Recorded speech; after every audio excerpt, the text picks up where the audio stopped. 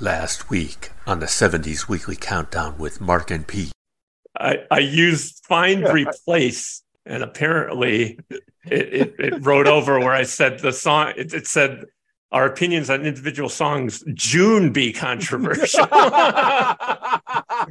Go to the Amazon and buy your copy of it's $4 on the Kindle. Nice. And cool. Yeah, geez, maybe I should even read it on the Kindle if it's only $4. Yeah, so, yeah. I might. And then I can have him sign my Kindle. No, he could do an electronic signature. So get off my lawn. Yeah. Get out of my MRI machine. Who's Richard Harris? I know the name. He's this kind of famous British actor. Yeah. Kind of. Yeah. Well, he's not famous enough for you to know. This is Telephone Man. This was peaking. Your father was a telephone man. He was, yeah. The song was inspired by him. Not. My 40th high school reunion is coming up in Rocktober. Ah. So. You gonna go? Probably. You know, I live too close to my alma mater. As you're going to Dingling High School. I could skip Rob Zombie. Yeah. All I want to hear is the housewife rock.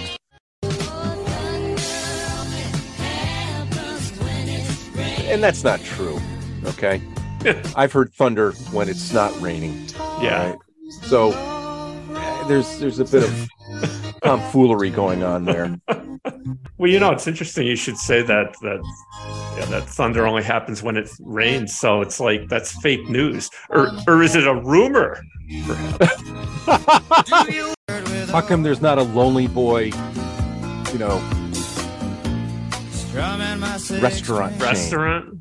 Yeah. There's a Big Boy. What it used to be. I don't know. There's also a soap, Life Boy. There's a soap called Life Boy. Yep.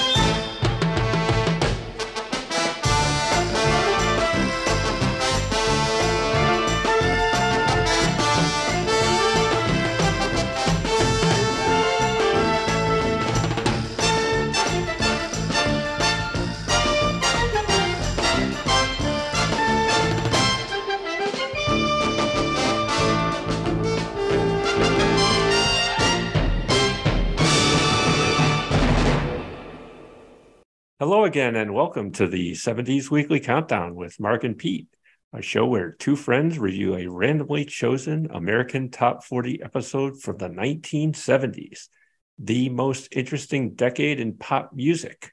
My name is Mark Roback, and with me is my friend and co-host, Peter Gardo. Hello, Peter. What's happening?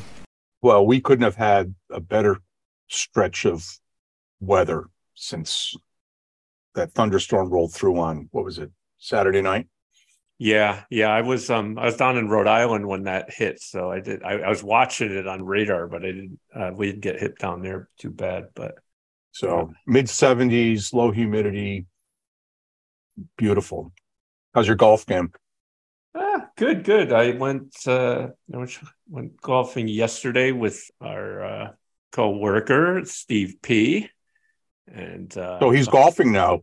So his wing is better, huh? Yeah. He had an arm injury that's all healed up, and had some fun doing that, and golfed in our league last Monday. So, and then we've got that tournament coming up in a couple weeks, right? Yeah, 2 weeks from tomorrow, I guess. Yeah. So looking forward to that. That'll be a lot of fun. Hopefully, we'll have weather like this. Yeah. Were you out on the course the time we were playing and it was raining, and I had the rattler, and it flew out of my hands and got stuck in a tree? No, unfortunately, I wasn't there for that one. I think that was like after the first year I played. I didn't play the second year or something. Yeah. I wish I had seen that. I wish somebody had filmed that actually. So I'm actually going to probably play for the first time this year. 3 or 4 days before that, I'm going to be golfing with Uncle Bill up in the Catskills. Okay. Very good. So, as you can tell, Pete and I have been friends for a long time, 30 plus years. We met in college and then ended up working together for a long time. In each of these episodes, we'll review all 40 songs in the chosen week's countdown and provide some factual information on each song, as well as our personal ratings, stories, and comments related to it. At the end of the episode, we'll provide our individual choices for the best and worst song, a song that we think will torture the other guy that we've labeled the agonizer. And we'll give our individual A+ through F grade for the entire countdown. Since nobody has the exact same taste in music, our opinions on individual songs may be controversial, but we otherwise intend to keep the conversation light, humorous, and hopefully entertaining. Remember, this is just a discussion, not a competition, so please no wagering. All right, Mark. So today is episode 54 of the 70s Weekly Countdown with Mark and Pete, American Top 40 from the week ending August 3rd, 1974. The title of this episode is I Shot the Sheriff with a Machine Gun. All righty. I had some fun with the titles this week. I could have gone on and on, actually. Oh, it was great. So, what were you doing in early August of 1974? Well, kind of talked about it last summer when we randomly picked, I think it was late August or early September 74, but I forget that episode, but it was the summer of hepatitis. So my folks got the hepatitis, and we didn't do jack until 2 weeks from then. So all the way from the end of school up until the middle of August, we did nothing. Except August 1st, 2 days before this, at 2:15 in the afternoon, I had an appointment with Dr. Basin, my pediatrician. Mm-hmm. So I had just turned, I guess, 9 years old, 6 weeks before that or so. But on the 16th of the month, we would head to Michigan, and we went to Mackinac Island. And of course, along the way, we visited my folks' parents, and we saw friends out in Ann Arbor.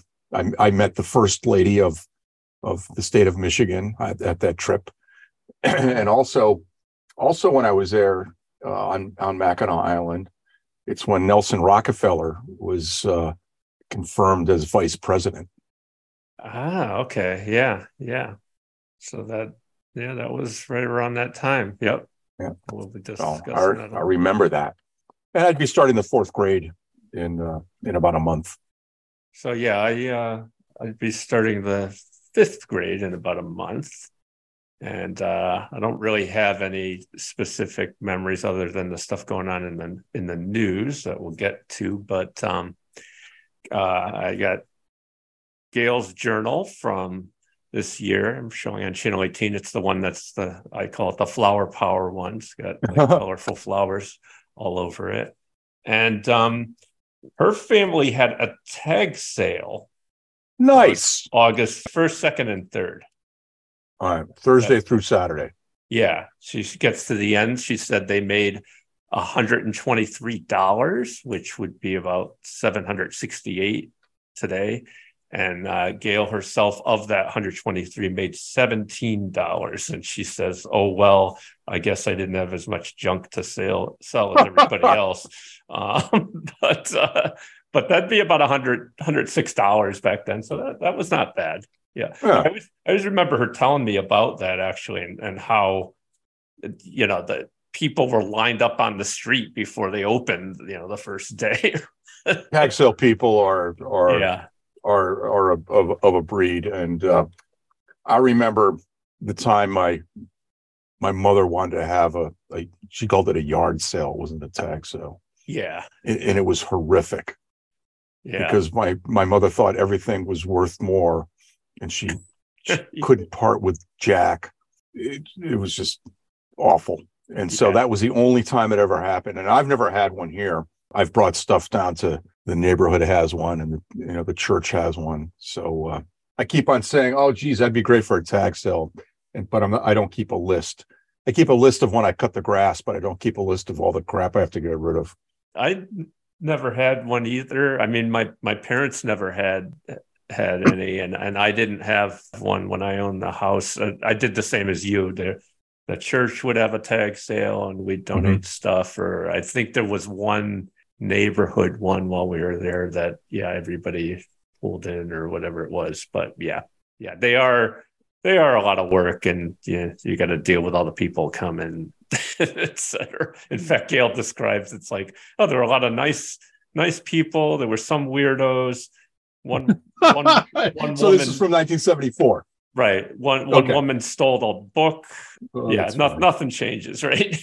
No, Yeah. human nature. We do have a correction from last week's episode. I was not exactly right.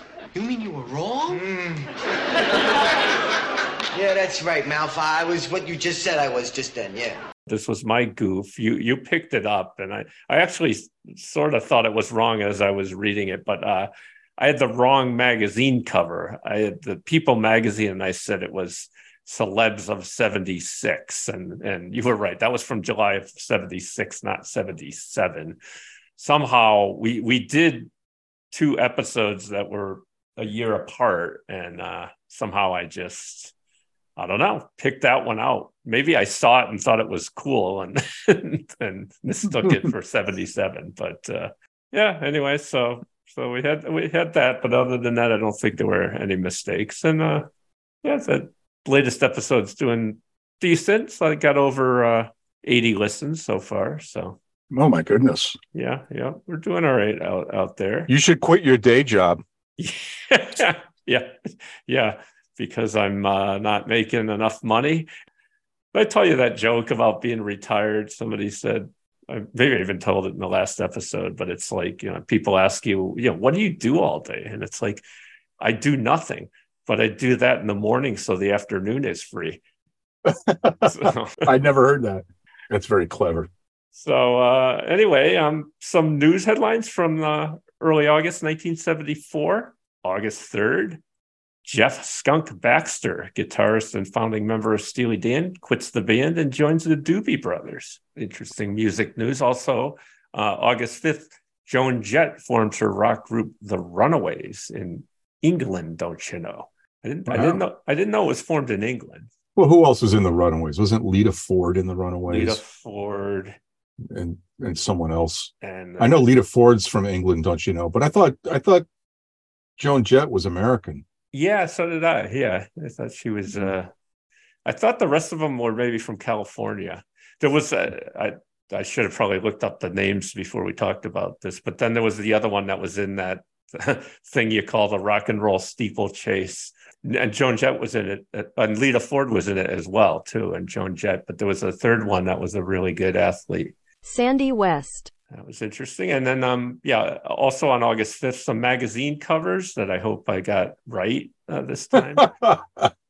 Time magazine was The Vote to Impeach.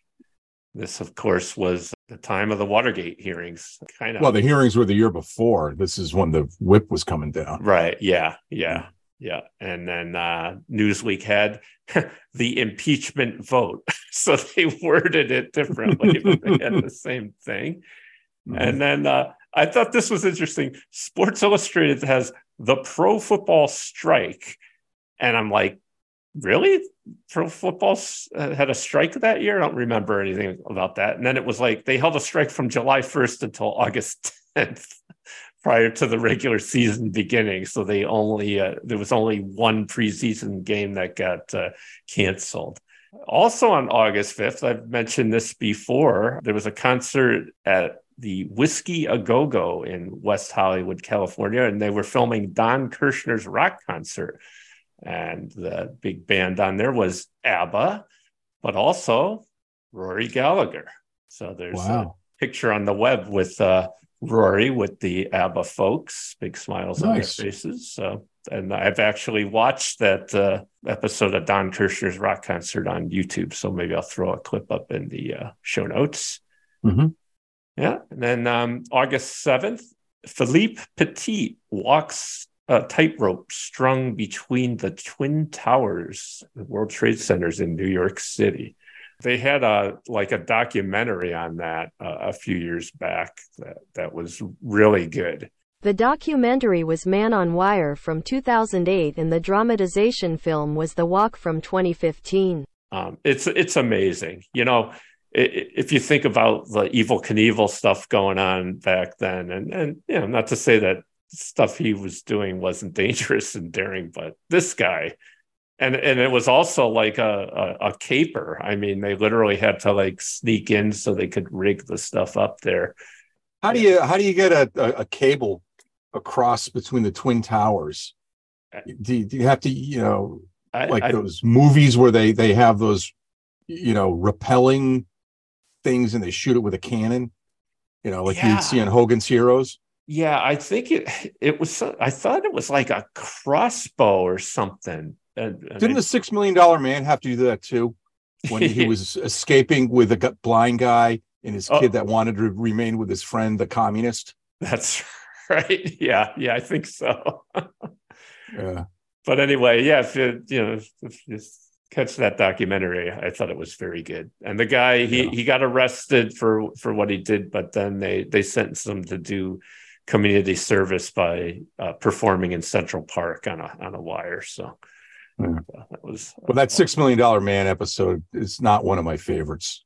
And then, the thing is, the Soviet Union looks like Southern California in that episode. Yeah. A lot of things looked like Southern California on TV back then. Yeah, that's right. I think MASH Korea looks like Southern California too. That's right. The San Gabriel Mountains, right? Yeah. Did I tell you about it? I was watching the Beverly Hillbillies and the one with, did I tell you that, who's your favorite actor that was the guest on Gilligan's Island? You mean the Harold Hecuba? Yeah, Harold Hecuba. Yeah. Phil Silvers. Phil Silvers. So Phil Silvers was in a two-parter of the Beverly Hillbillies, and he's trying to get, you know, he knows that, you know, the Clampetts have all this money and they're going to drill, and Mr. Drysdale thinks that they're drilling for oil in the San Gabriel Mountains, but Harold Hecuba, or Phil Silvers' character, says, no, we're going to drill a hole through it and put a giant fan in it to get the smog out of the Los Angeles basin. and Jed Clampett thought it was a great idea. Yeah, actually doesn't sound like a bad idea. The greatest idea he ever had. Who but Harold Hecuba could think of an idea as brilliant as that? Us. That's who. Oh, that's great. I got to catch that episode. I every time I see Phil Silvers, I think he's great. Yeah. Well, I was listening to my Jack Benny podcast, and it's the Summer of Specials. And Jack Benny was on a Phil Silvers special that was a Western. Oh. And I'll send you the link to that. You can watch it in the afternoon after you've done nothing in the morning. Okay. Yeah, that'll be a good activity. So finally in the news, August 9th, Richard Nixon resigns as president of the United States, and Vice President Gerald Ford takes the oath of office to take his place as the 38th president. So did your father have any note of that in his date book? Okay, hang on. I got it. This is August 74. Yeah. So it was PE board. No, it was the 9th, right? Yeah, PE board. It was a Friday. Okay. He went on TV the night before and announced that noon the next day he would be leaving. Give noon tomorrow. I will be resigning the presidency of the United States of America. So Gail just had written here, tonight our country and the world, including myself, saw history being made on TV. President Nixon was the first U.S. president to resign in the entire history of our country. He resigned after all of this Watergate and impeachment hearings were getting pretty hot. She says. Yeah. She goes on to say she sort of felt sorry for him. And then she says, Gerald Ford will be sworn in tomorrow. And then she just goes on to say, Gerald Ford is our president now. He seems like a very down-to-earth, neat guy. His whole family seems pretty nice, especially his son, Stephen, who's 18 and good-looking, exclamation point. He was the actor, I think, Stephen Ford. Oh, really? Yeah. He was on a soap opera. He was also in Escape from New York with Adrienne Barbeau. Yep. His other children are John, 22, Michael, 24, who was recently married to a girl named Gail, and Susan, 17. And his wife's name is Betty. So, And of course, she's famous for the Betty Ford Clinic, which is still around and has helped a lot of people. Yeah, because she had issues, and that's a great way of using your celebrity. And but I'm sure people got, I don't know if she got rich, but probably other people did. yeah. With that. Yeah. And Jerry Ford, Eagle Scout. Does he know the secret handshake? From Michigan, right? Yeah. He always seemed like a guy that had integrity to me. And taking. I would like him to be my congressman. Would like to. You should run for Congress in your spare time. Yeah. Well, I could run in the afternoon because in the morning I'm doing nothing. Don't want to infringe on that. But anyway, speaking of nothing, 1974 technology, I didn't find anything of note. So we'll move on to the economy. In 1974, unemployment rate was 4.9%. Inflation rate, 13.9%. So that's what poor Jerry Ford was walking into, and that's what prompted him to try that WIN strategy. And what does WIN stand for again? Whip inflation now. Yeah. Not next week, not next year, but now.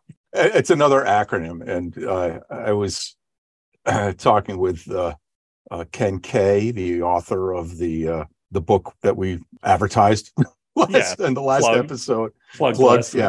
Yeah, we plugged it. It sounds like something Johnny Carson would say. Yeah, well, he's here to plug his book. And I said it's hard to read on the Kindle because it's just full of acronyms.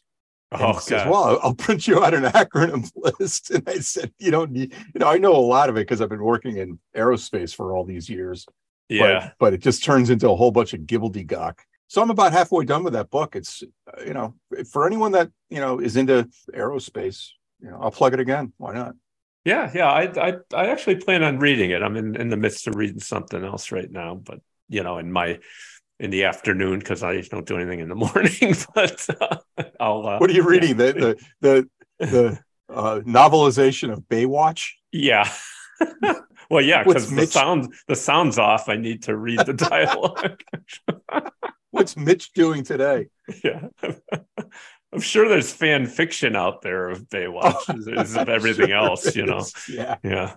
Anyway, so with that inflation, the same buying power of today's dollar was about 16 cents back then. And the cost of a gallon of regular gas was 53 cents. That's about $3.28 today. And does that match your real-time data? Miss Emily, Miss Mamie, we got to have some gas. Did you have much, actually, with the summer? Here's the deal. Yeah. The summer of hepatitis. I wrote it down again here. For those of you watching on Channel 18, you can see it right there. Oh, yeah? The Volkswagen bus, the 72 Volkswagen bus, was filled up on the 16th of July, and it wasn't filled up again until the 12th of August. Oh, wow. Yeah. Okay. 4 days later, we went to Michigan in it. But on the 12th, 55.9 cents a gallon and 19.4 miles per gallon, which is pretty good. And then the VW Squareback had a little bit more action. It was filled up on the 9th, and it was 52.9 cents a gallon. Well, right on the money. Well, yeah. I guess you round it up. Yeah. I don't have it in tenths. Your KPCs are terrible. Yeah, I'll what's work KPC on that. mean? Since before your sun burned hot in space and before your race was born, I have awaited a question. I don't remember. Key production characteristic, is that it? I think it's something like that, or produce something. Yeah, something like that. Yeah. 29 miles per gallon. All right, that's good. Yeah. Yep. All righty. So we'll move on to the TV highlights from this week in 74. Thursday, August 1st, ABC at 8, Temperatures Rising, Kid Genius, Season 2, Episode 16. And it's got Robbie Rist and Alan Oppenheimer on it. So of course, we know Robbie Rist as Cousin Oliver. Yeah. From The Brady Bunch, Season 5. And he was also Ted Baxter's adopted kid. That's in right. the Mary Tyler Moore Show. Yeah. Yeah, you would see him in a lot of TV shows too. I remember watching a Bionic Woman. Oh yeah, he was in the classroom with a Bionic Woman at the Air Force Base or whatever it was. Yeah. So which I thought was interesting because, of course, Alan Oppenheimer also associated with that franchise. That's right. He was the second Dr. Rudy Wells. That's correct. Yeah. And Martin E. Brooks was the third, and the first was Kolchak, right? Yeah, although I don't know that they called him that character because he was in the movie. He was in the pilot movie. Yeah, Darren McGavin. Yeah. Darren McGavin, yeah. Of course, Temperature Was Rising, that was Paul Lynde, I believe. Oh, yeah. That was the Paul Lynde, because they were supposed to do another season of Bewitched, and Elizabeth Montgomery said NFW. And so he was under contract with ABC. And so that's when he got that show. Yeah.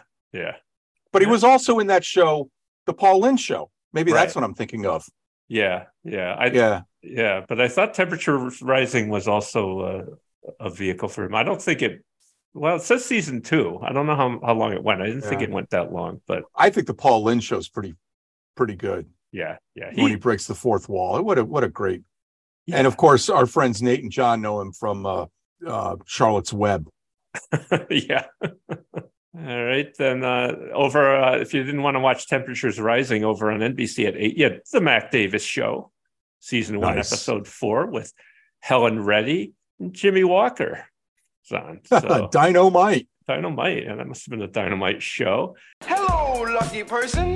You got the number right, because you are talking to Kid a Dynamite. Friday, August 2nd, Your Hit Parade. And they had the Stylistics on. And this was a new series reviving the old radio and television show featuring top music hits.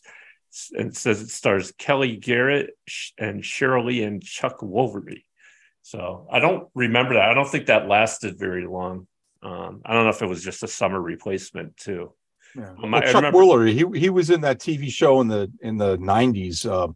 Were Be Back in 2. What was it? The dating. It was not a dating game. It was the Newlywed. What was that game? show? No. Where he was like a matchmaker. Oh. My wife used to watch it when we were dating. What the heck was it called? I don't remember. I don't remember. But I remember my parents talking about Your Hit Parade a lot. Like, they used to watch and listen to that, back in the day. Anyway, then moving on to Saturday. Love Connection. Oh, okay. Yeah, I do remember that. Yeah, that was actually pretty big.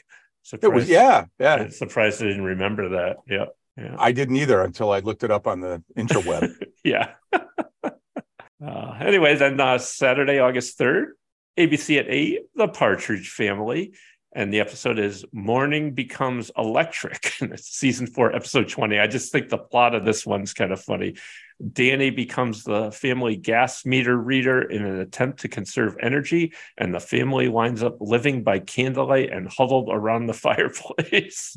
That was pretty good. But I tell you, the biggest find in what was on TV around this time was Tuesday, August 6th, CBS at 8:30, Hawaii Five-0. And the episode's Mother's Deadly Helper. It's from season 6. It's episode 22 with Casey Kasem. Ooh. He plays a right-wing extremist calling himself mother's helper, and he embarks on a murderous crusade against what he considers laxity in law enforcement and too lenient judges. So I have not seen that, or I don't remember it anyway. So I want to go back and watch that at some point because it's got Casey in it. Yeah. And moving on to movie releases, I had to bounce around a little bit here. Back in July 24th, Death Wish, starring Charles Bronson and Vincent Gardenia. Is that, like the Casey Kasem, being a vigilante? Well, it was kind of, it's interesting because also you had the Dirty Harry movies came out a little bit earlier 70s, but it was around the time where people thought, crime was running rampant, and you had the like Miranda rights decisions and stuff a little bit earlier. And there was this thing of in the pop culture of kind of, people wanting to fight back or thinking that, crime was too rampant. But what's interesting is I was down in Rhode Island visiting my sister, and I was flipping channels after she went to bed, and I caught the end of Death Wish. At the very end, spoiler alert if you haven't seen it, but I haven't seen it. All right. Well, maybe I shouldn't spoil it because you might want to watch it. But anyway, at the very end, Charles Bronson has he encounters some hippie type kids or whatever, or like kind of, ne'er-do-wells. And one of them, I'm looking at it, it's like, God, I think that's Jeff Goldblum. And then earlier also there was a plainclothes policeman, and I was like, that looks like Christopher Guest. And I looked it up on IMDb, and sure enough, it was those two guys. Oh, wow. But Jeff Goldblum, The Fly. Jeff Goldblum's very first on-screen appearance is in Columbo. Yeah. I think we the one with the one with the Hector Arabs. Elizondo. Hector Elizondo. Yeah. And Hector Elizondo was also in a Kojak, which is pretty good. Yeah. And then so August 7th, Bring Me the Head of Alfredo Garcia, starring Warren Oates and our friend Chris Christopherson. And I never saw this movie, but I always cracked up at the title. Okay. Yeah. All right. So what would our buddy Casey say after he got off the set of Hawaii 5-0? Yeah, and now he would say, on with the countdown.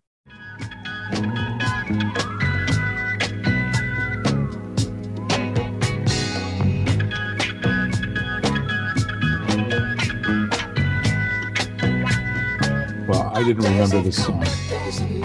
Yeah, I didn't either. It's funny what the title is. The title is Kung Fu. And it's by Curtis Mayfield off his album Sweet Exorcist.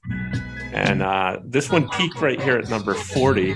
This was the last of his 5 top 40 hits, his biggest being Freddy's Dead and Superfly, that went to number 3 and number 8, respectively, in 1972. Of course, he had many more hits on the R&B charts, and he was a member of the Impressions in the 1960s. And I didn't know this. On August 13th, 1990, he became paralyzed from the neck down after a stage lightning fell. And he was at Wingate Field in Flatbush, Brooklyn, New York.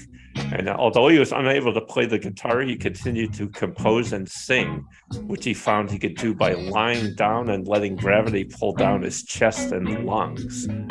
And the 1996 album New World Order was recorded in that way, with vocals sometimes recorded in lines at a time. But he unfortunately passed away in 1999, only at the age of 57.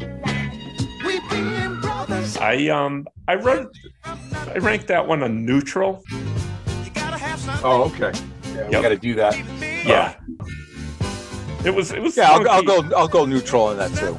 Yeah, it was funky, but nothing real special. So speaking of funk, though, this is our friend Billy Preston, Nothing from Nothing, off his album Kids and Me.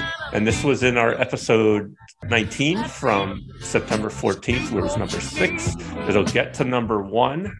And we talked about how Preston started writing this one night in the dressing room of an Atlanta nightclub where he was performing. He wanted to write a song based on the saying, "Nothing from nothing leaves nothing."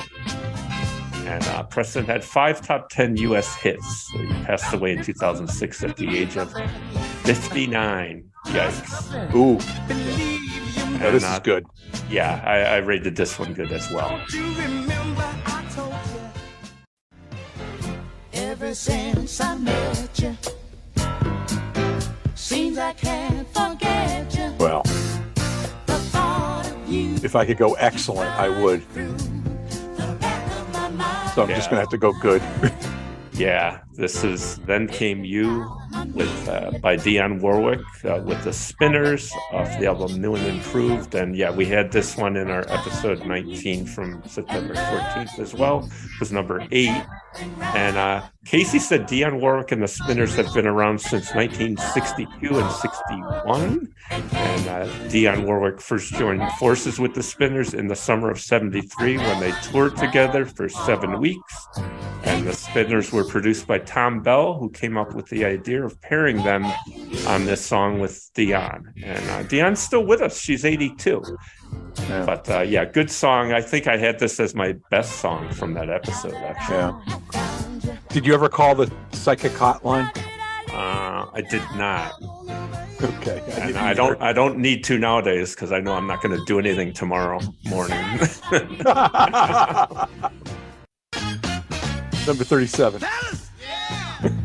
A brand new funk. Tell us about brand new funk.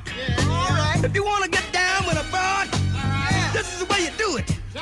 Walk up and rap to it. I wonder who this is. Vibraslap. Yeah. Yeah.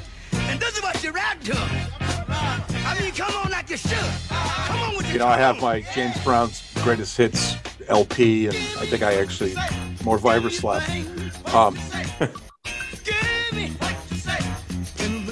This is great. Yeah. What can you say? Yeah. You'd say sap, right? No, I didn't say sap. So yeah, this is My Thang, THANG, by James Brown off his album Hell. This was a double album, and this is the number 1 song on the Soul chart this week in '77. And Casey said this is the man's 84th hit record. Wow. This one will get to number 29. And unlike most of his songs, this song was released not as a 2-part single, but instead issued with 3 different B-sides. It spent 2 weeks at the number 1 on the R&B singles chart. It was Brown's second number 1 in a row on that chart, following The Payback. And this has been sampled by many hip-hop artists, including DJ Jazzy Jeff and the Fresh Prince, the Lords of the Underground, Kanye West and Jay-Z, Belle Biv DeVoe, and Heavy D and the Boys also sampled this. So. What are you going?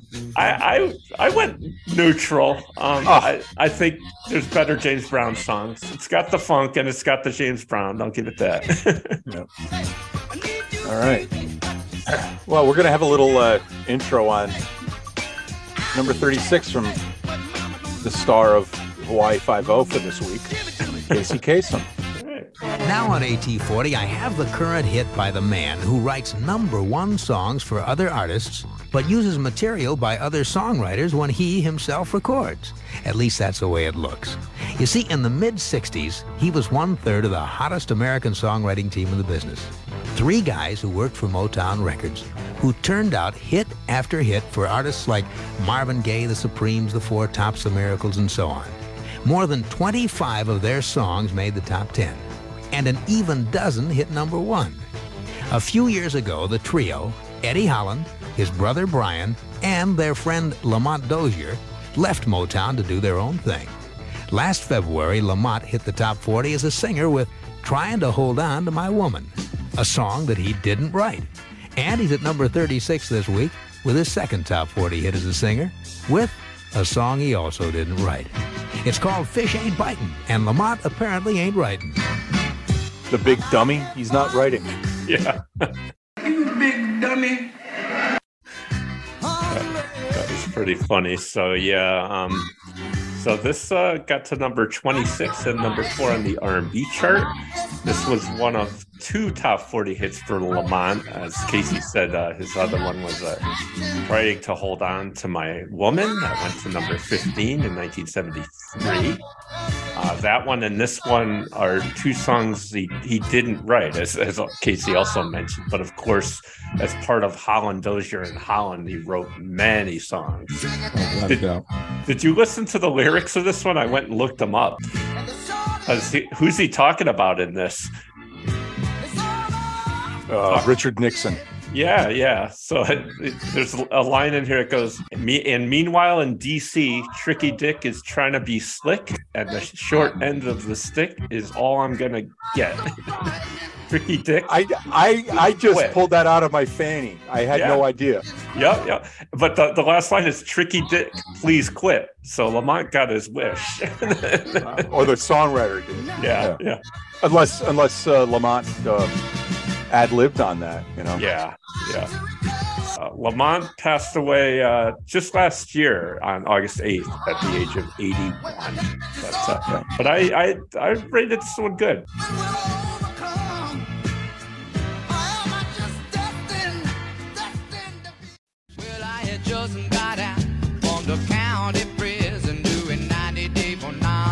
Jim Croce hadn't passed away yet, right?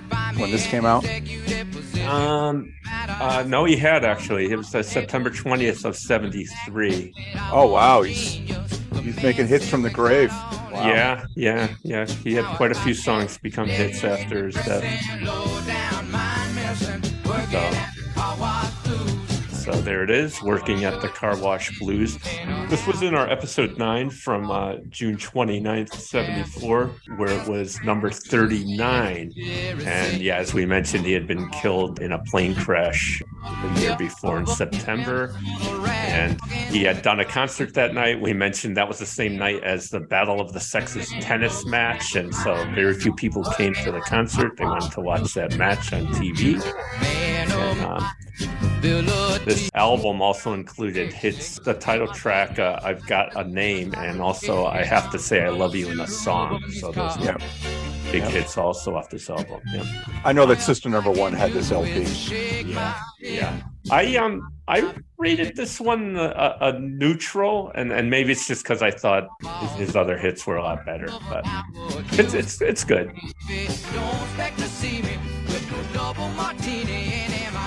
That's a great line right there. I love that breakdown. Yeah.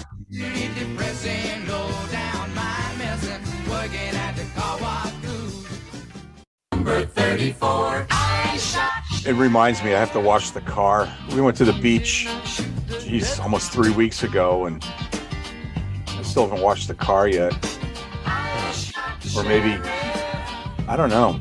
Was the car outside during any of those? All those rainstorms that we had were in the evening. I was already home. Yeah. I got caught in a huge rainstorm going to that retirement party. Yeah, that's another reason I didn't. Yeah. I should send you photographs that I got of the flooding. I got it because it's on the agenda for my next meeting. And down on Franklin Avenue, you can see Naylor School right around the corner from our wife grew up. Yeah. And the water is so deep in one of these storms. The water was up to the bottom of a U.S. Postal Service drop box. Oh, wow. You know, and then they show photographs of how the big city isn't cleaning the streets, so all of the storm sewers are the water can't go anywhere. Oh yeah, that's a problem. Yep. Anyway, this is I Shot the Sheriff by Eric Clapton, and this was in both our episodes 19 and 9, and it's debuting here, and it will get to number 1. And Casey said, here's a singer who hasn't had a hit song since 1970 when he had After Midnight. And I Shot the Sheriff was written and originally recorded by Bob Marley in 1973 with his band The Wailers.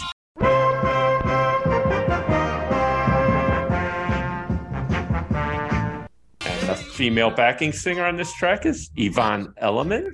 Mm-hmm. And Marley said that some of the song is true, but would not say which parts. And his girlfriend, when this was written, Esther Anderson, claims she helped write this, and it's about birth control, as we mentioned before, and I don't get it.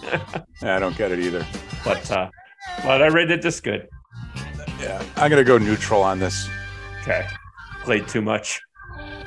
Yeah, and once you hear the Bob Marley version, I think this is better than the Bob Marley version. Bob Marley version is good, but I don't know what he was trying to do, but it turned into number one, so good for him. Yep. Yours are the lips that are tempting mine. Oh, baby. So I was watching Gilligan's Island over the weekend, and that episode that I was watching is, you know, for the most part, Gilligan's Island's pretty truthful, and is, I can believe it, but this one I couldn't, because what was a gorilla doing on a deserted island? Okay, because gorillas are from like Central Africa. Okay, that's right. Yeah, and then at the end of the episode, spoiler alert,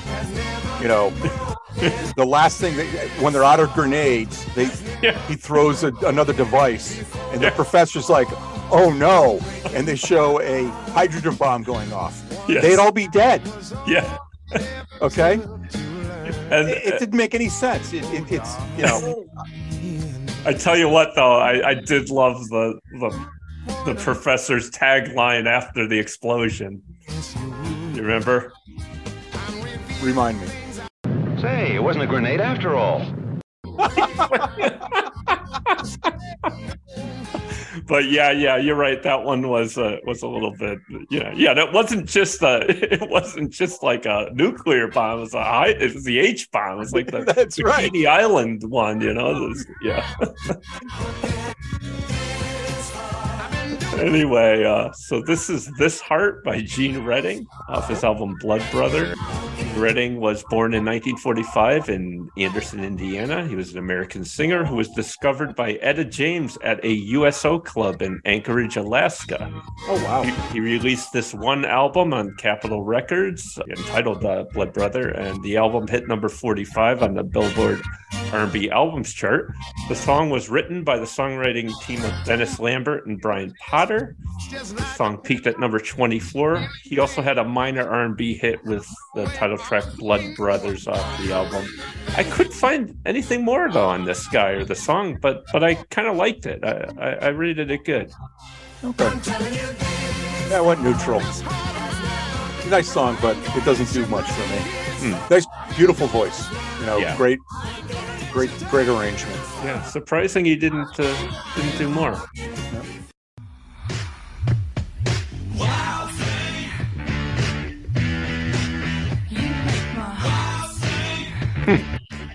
No waiting for the title and the lyrics for this one.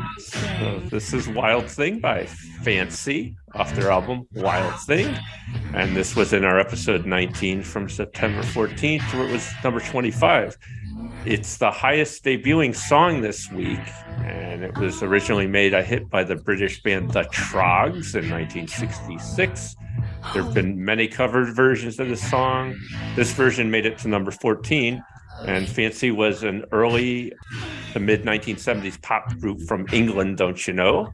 The band was made up of session musicians and produced by Mike Hurst. The musicians included Ray Fenwick, who was a guitarist that played with the Spencer Davis Group and later with Deep Purple's Ian Gillan in his solo group, the Ian Gillan Band. And Ray passed away last April at the age of 75. And if you want to have a in-depth discussion about this LP, go to episode 96 of the Deep Purple podcast, where because Ray Fenwick was in the Gillan Band, or the Ian Gillan, the Gillan Band. Yeah. They go deep into this. So that was from February of 2021, and I listened to that episode on my way to Tom Zagurski's wake Oh, so I when I heard this, I thought of Tommy. Yeah. So this Fancy also had a second U.S. hit with "Touch Me," peaking at number 19. But I went neutral on this. I unfortunately, I think I like the Troggs version better, the original. I'm going neutral also on this. Something came up, and my wife said, "Didn't Sam Kinison do that?" I says, "No, he did Wild Thing." Okay. Remember when Sam Kinison put out his LP? Oh yeah, he was singing. You're a lying, unfaithful, untrustable tramp, and I think I love you. I forget what she thought it was.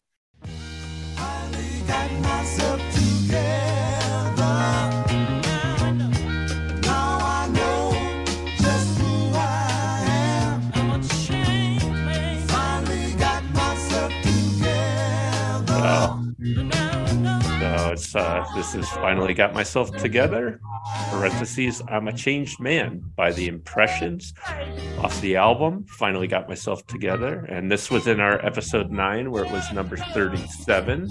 And this is The Impressions without Curtis Mayfield. We discussed how he was in the band in the 60s. It peaked at number 17 and number 1 on the R&B chart. The group was founded as the Roosters by Chattanooga, Tennessee native Sam Gooden, Richard Brooks, and Arthur Brooks, who moved to Chicago and added Jerry Butler and Curtis Mayfield to their lineup and became Jerry Butler and the Impressions. And by 1962, Butler and the Brookses had departed, and after switching to ABC Paramount Records, Mayfield, Gooden, and returning original Impressions Fred Cash became a top-selling soul act. This song was the group's biggest hit after the departure of Curtis Mayfield, and these guys were inductees into both the Rock and Roll Hall of Fame and the Vocal Group Hall of Fame. I gave this one a neutral. Yeah, I put bad because I don't like this song. I think I guess I'm not a soul music guy. Billboard's number 30. Lie beside me on the sand. Put some lotion in your hand. Come on and make me feel nice and kiss me once or twice. Say you love me again. Then rub it in, rub it in. Okay, so there it is, Rub It In by Billy, parentheses, Crash Craddock. This was number 22 from our episode 19 from September 14th. It peaked at number 16. So this is a cover. It's a song written and originally recorded by Lane Martin Jr., and credited as Lane Martine. And his version, released on the Barnaby Records label, was produced by Ray Stevens and was a U.S. chart single in the fall of '71, reaching number 65.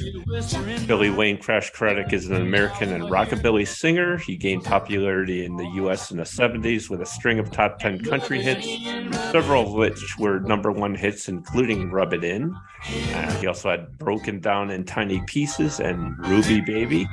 Craddock is known to his fans as the king of country rock music and Mr. Country Rock for his up-tempo rock-influenced style of country music.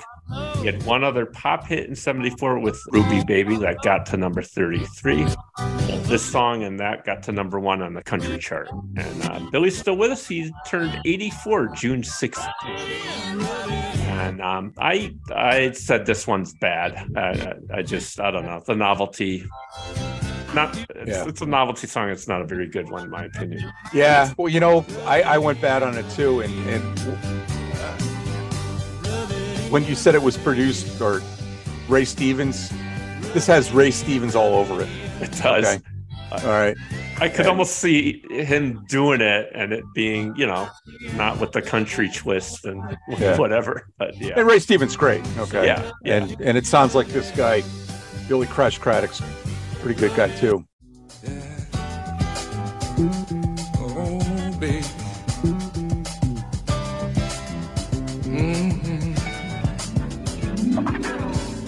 I love that Hang in there, baby. guitar riff right there. Yeah. Don't be afraid. That'll make it all right. Yeah, this is Hang On In There, Baby by Johnny Bristol. And this was also in our episode 19 from September 14th, where it was number 13. It got to number 8 and number 2 on the R&B. On the R&B and some other chart. I don't know. I'm missing something there. But anyway, Bristol's most famous as a songwriter and record producer for the Motown label in the late 60s and early 70s. His composition of Love Me for a Reason saw global success when covered by the Osmonds, being a number 1 in the UK on the UK charts in 74. Bristol is a male voice on the Supremes' version of Someday We'll Be Together, singing the response to Diana Ross's lead vocal. And Ross actually recorded the song as her initial solo release with session singers the Waters Sisters. But unfortunately, Johnny passed away in March of 2004, only at the age of 65. But I rated this good. Yeah, me too.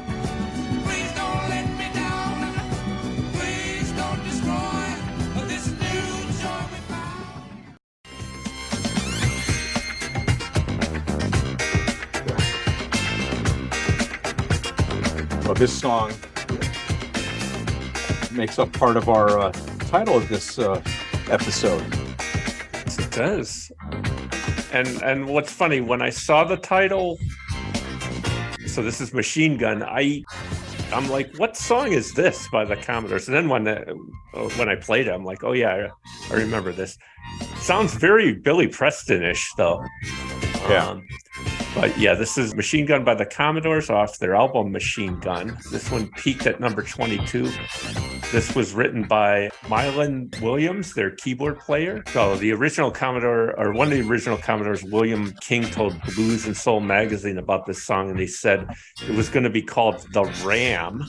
And this was the Commodore's first single release. It's the clavinet, actually, that you're hearing there by Malone. Oh, yeah. When Berry Gordy heard that, he decided to name the song Machine Gun, as the clavinet reminded him of gunfire, I guess. 1974 marked the first signs of disco, as R&B was morphing into something with a little more boogie, and this is an example of that sound. Yeah. And the members of the group met as mostly freshmen at Tuskegee Institute. That's right.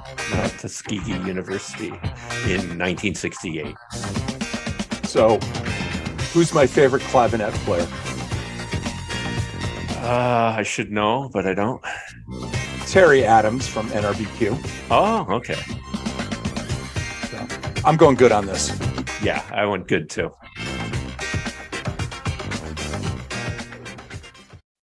She's a woman.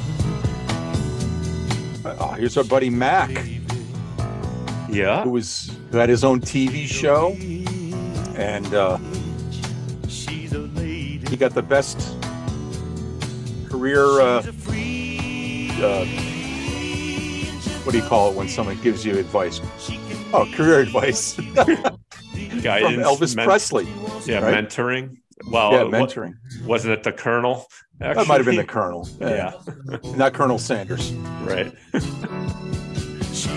So yeah, this is One Hell of a Woman off Mac Davis's Stop and Smell the Roses LP. And this was in both our episodes 9 and 19, where it was number 18 and number 38, respectively. It peaked at number 11, and it was in the top 40 for 10 weeks, this song. Wow. Long time. The song was written by Davis and Mark James. Mac Davis unfortunately passed away in 2020 at the age of 78. I was on Twitter today and I or is it called X now? I was on X today, and I re-X'd this post about the movie North Dallas 40 because they said, Oh, sure. Yeah, it said, starring Nick Nolte, and I was like, yeah, and our friend Mac Davis as well played the quarterback. Well, I went good. Yeah, I went neutral on this one actually. I'm leaving it all up to you. So Mark, what would you say to Gail when you didn't have an opinion? I wouldn't just say it. I would sing it. Just like our friends Donnie and Marie are right here. There it is. I'm leaving it all up to you. This was number 4 in our episode 19 from September 14th. This was the title track off the debut album from Donnie and Marie. And the song was written and originally performed by Don Harris and Dewey Terry in 1957. It was later popularized in 1963 by American duo Dale and Grace. Took it to number 1 on the pop chart. Oh, wow. This cover went to number 5 and number 1 on the adult contemporary chart. And so despite, maybe I should have went good, but despite me using it all the time for that indecisiveness, I said neutral for this one. All right. I went good. Because I love that story. Tell me again, Mommy. All right. I'm going sap. Yeah, I went bad. I could have easily been sap, I guess, but so there it is, You and Me Against the World by Helen Reddy off her album Love Song for Jeffrey. This was peaking at number 9 in our episode 19 from September 14th. And Casey said this one moved up 6 notches this week. And this song is written from the perspective of a single mother telling her child they'll get through whatever life throws at them together. This was the first song Kenny Asher and Paul Williams wrote together. Oh, Paul Williams. Yeah. Wow. Sorry, Paul. Yeah, they teamed up again to write the Oscar-nominated score for the movie A Star Is Born, and the song Evergreen, and the song Rainbow Connection for the Muppet movie. Yeah. The song. So this is the pretty girl. Is this the pretty girl from Nova Scotia? No. This is the one from Australia whose husband blew all her money on cocaine. Okay. Yeah. Right. This song. Who am I thinking of? You're thinking of Anne Murray. Oh, okay, that's right. Don't get them mixed up. The bricks you dip in the gold, and the gold you dip in the red paint. So this song features Sprechstimme by Reddy's then 10-year-old daughter Tracy speaking to Mommy at the beginning and end of the track. Kindersprechstimme. And, so she's your age. Yeah. And Helen Reddy passed away in September of 2020 at the age of 72.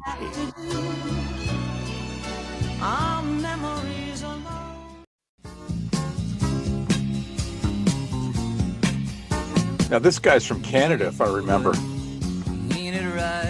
Yes, he is. In fact, music playing, our body swaying in time, touching you. thought he was going to say it. What, you don't know all the songs from the 70s by heart yet? Yeah. I'm going good. Here it goes. Yeah, so this is Rock Me Gently by Andy Kim off his album Andy Kim. Real name is Andrew Youakim, or Youakim, for last name. This was also in our episode 19 from September 14th, where it was number 3. I rated it neutral in that one, so I don't change my ratings. But this song debuted on the Hot 100 June 22nd, 1974, and it took 14 weeks to reach number 1. And yeah, as you mentioned, Casey said Here's a guy from Montreal, Canada, and sometimes Los Angeles. So Andy Kim was a veteran songwriter, often working out of the famous Brill Building. He worked on several hits, including Sugar Sugar by the Archies. He's known for hits that he released in the late 60s and 70s. The international hit Baby I Love You in 1969, and of course, Rock Me Gently. And he produced this on his own label, and he put an instrumental of Rock Me Gently on the B-side. And he's still with us. He's 76.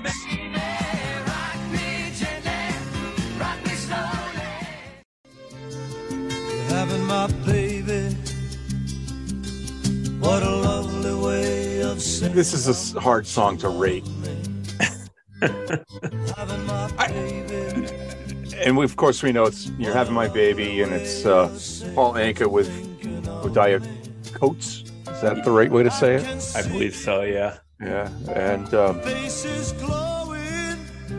I like Paul Anka, but I think I have to go bad on this because it's kind of gross. Yeah. And icky. Yeah. So this is off his album Anka, and this was number 2 in our episode 19, September 14th. Actually got to number 1. Casey said this was the biggest mover this week by a singer who's been making hits for 16 years. And we talked about Paul and Odia in previous episode, and Paul Anka said he wrote this about the joys of fatherhood and his appreciation of his wife, but a lot of women at the time didn't like it. They said, these are lyrics only a man could write, and the National Organization of Women took him to task, giving him a derisive Keep Her in Her Place award. But Anka insisted the song was an affectionate tribute to childbirth, and the song's popularity bore that out.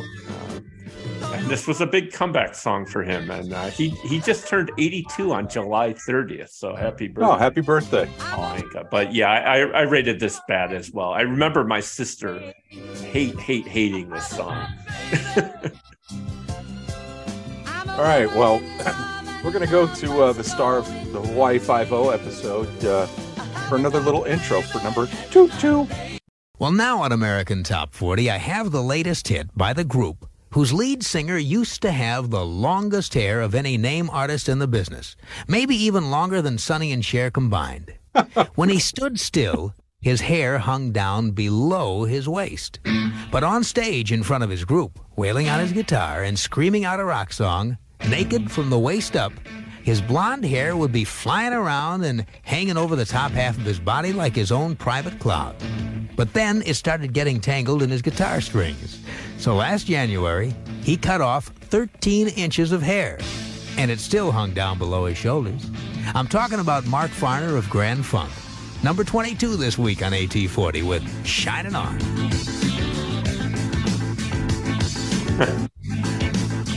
So it's funny. I wonder if they had any shirtless album covers. Yeah, I was thinking that would.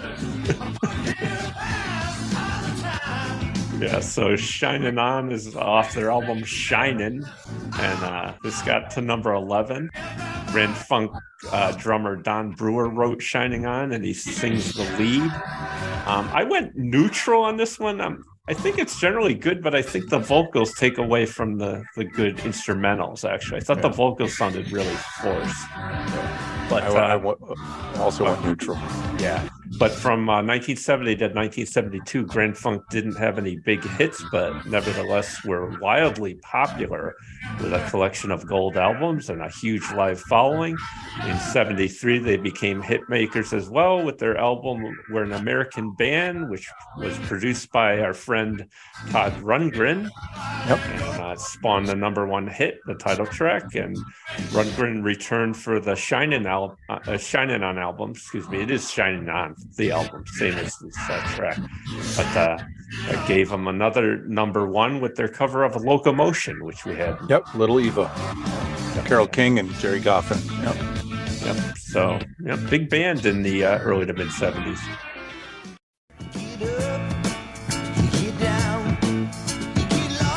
So, we just had Grand Funk, and the band I always get it mixed up with is the artist of this song, the Three Dog Night. To me, they're interchangeable from that era because I was such a, I was a kid, Yeah. Don't get them mixed up. The bricks you dip in the gold, and the gold you dip in the red paint. And then there's BTO,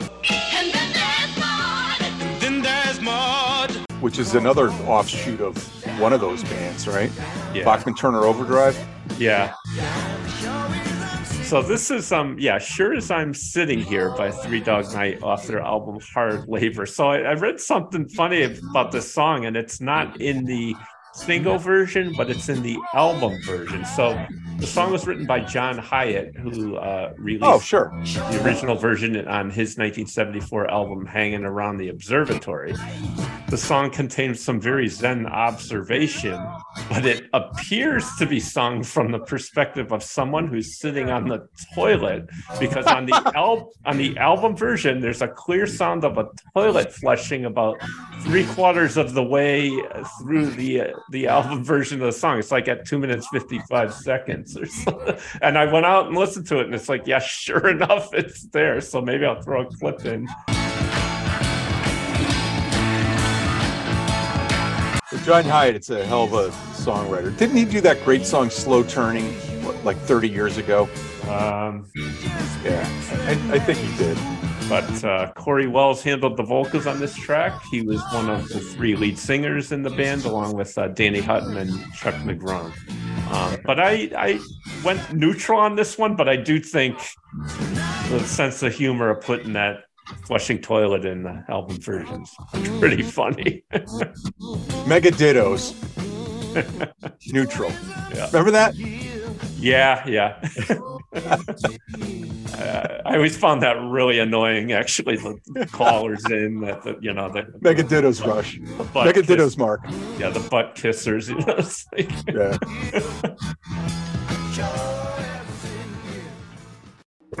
All right.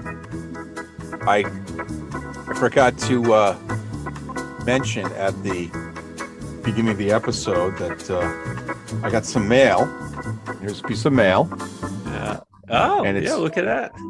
It's a 3D version of Irish Writers. And I didn't know they knew how to spell, but Samuel Beckett, James Joyce, Bram Stoker, Oscar Wilde, and William Butler Yeats. So didn't Bram Stoker, didn't he do like horror stuff? Dracula. He did Dracula. Yeah. Okay. So I want to suck your blood. We should do a special episode doing Love at First Bite with George Hamilton. Yeah. Yeah, that would be good. So anyhow, this is to me, and it's Irish Writers. Ireland is renowned for the land of saints and scholars. Irish writers are studied in university classes, enjoyed by readers around the world. And it said, greetings. It's crossed out. It says, hey, Pete, needed a Sharpie back in the USA to fill this one out. Mark. So, looking at the back of it on Channel 18, he's got 2 stamps. He's got an Irie W, whatever a W stamp is. 100objects.ie. Moraine, late 16th century. It looks like a helmet, that a conquistador would have. So that's the Irish stamp. And next to it is a full-priced first-class stamp for the United States of America. Yes. So how come you didn't have a Sharpie with you? I always have my Sharpie. Yeah. Well, traveling overseas, I didn't carry a lot, but yeah, the reason that's crossed out with the greetings is because I was able to write your address, but then when I went to write the rest of the postcard, the material that postcard is made out of, it just wouldn't take the pen. It actually made it so that pen wouldn't write anymore when I was, and so I threw it in my backpack and I forgot about it. And then I came across it. I was like, oh, well, maybe I'll send this out now that I'm back in the States. Our friends at the the Deep Purple podcasts are going to be getting the one I forgot to send to, which also has both the Irish and the U.S. first class stamps on it. The woman, when I bought the postcards over there, though, the woman in the shop, she was like, "Do you need stamps?" And I said, "Yes," and she put the stamps on the postcards for me, actually, which was really, really great, except for it must have been the morning, because you don't do anything in the morning. Yeah, but except for the fact that I, couldn't send them from over there. So not only did I waste the Irish postage, but also the first class U.S. stamp postage that I put on there. Shame on me.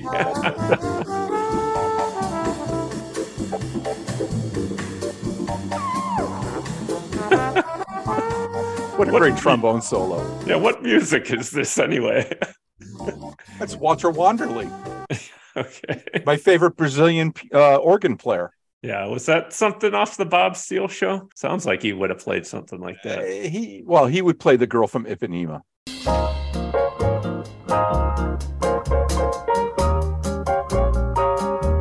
Yeah, but what was the one where he would do the weather and Caribou? Oh, that was Tiddlywinks. Yeah. You should bring that one up for the next time. Okay, next I'll have mailbag. I'll have to find Tiddlywinks. Yeah, or the theme to Tiddlywinks. Yeah, or maybe we'll start doing weather on the podcast. That'll be real time weather, and it comes out 3 weeks later. Or whatever. Well, we sort of did. Yeah, we did. This week. Yeah.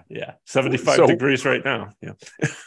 I got 72. Okay. What's my personal weather station say? Hang on. 72.3 degrees, dew point 60.3, humidity 66, pressure 29.89 inches. The wind is 1.3 from the south-southeast, 0 rain today, solar radiation right now, 50 watts per meter squared. We're counting down the most popular songs in the country from Kodiak to Kokomo, from Hartford to Honolulu. Billboard's number 20.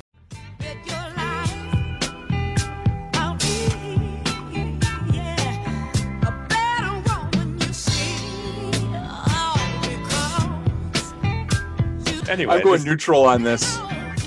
Yeah, this is On and On by Gladys Knight and the Pips. I also went neutral. It's off their album The Best Thing That Ever Happened to Me. It was number 11 in our episode 9 from June 29th, 1974. It peaked at number 5 and got to number 2 on the R&B chart, and it was written by Curtis Mayfield. Nice. It's no Midnight Train to Georgia, but they're great. Yeah.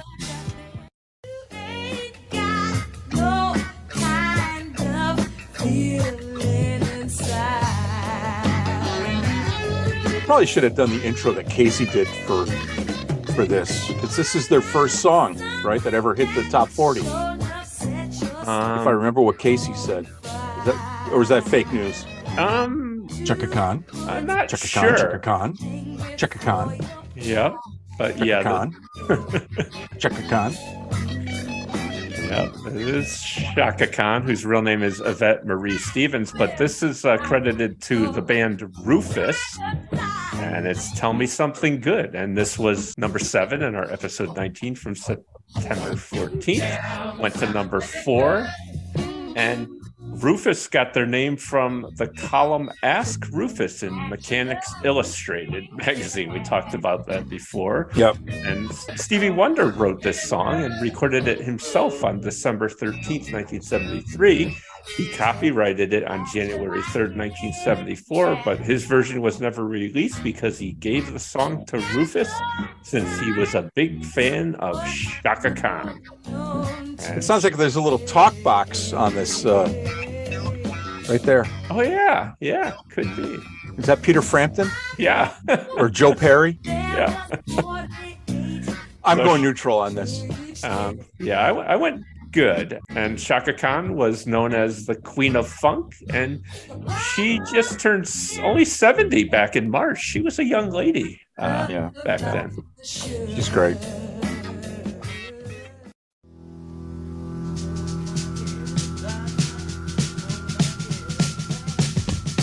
Aren't these guys from like Deutschland? They are from Holland. Oh, the Dutch. Yeah. Or is it the Netherlands? I don't know. Have you ever gone to Al Johnson's boutique and restaurant? I've been driving all night, my hands wet on the wheel. Oh, yeah. So this is Radar Love by Golden Earring off their album Moontan. And this was number 28 in our episode 9. It peaked at number 13. And Golden Earring at this point had 17 hit singles in their native Holland, but this was their first U.S. hit. UK radio station Planet Rock carried out a survey of their listeners in 2011 regarding their favorite tracks for in-car listening. This song came out on top with Deep Purple's Highway Star, the runner-up, and AC/DC's Highway to Hell in third place. So Golden Earring was founded in 1961 and into the 2000s was still playing with the same lineup since 1970, doing 100+ shows a year in the Netherlands, Belgium, and Germany. The group is from the Netherlands, as I mentioned, where this song hit number 1. They had only one other hit in the U.S., and that one didn't come until 1982. Do you remember what that was? Yeah, When the Bullet Hits the Bone. It was a huge MTV song. Right, yeah. With the bullet going through the card. Jack of Diamonds, was it? Or maybe it was a Jack of Diamonds, yeah. Yep, Twilight I think we Zone. talked about that last time we had this song on. We did, and I also talked about how the drum riff sounds like the George of the Jungle cartoon from 1967. But I rated this good. This is a good driving song. Yeah. There's a drum riff. George of the Jungle. Watch out for that tree.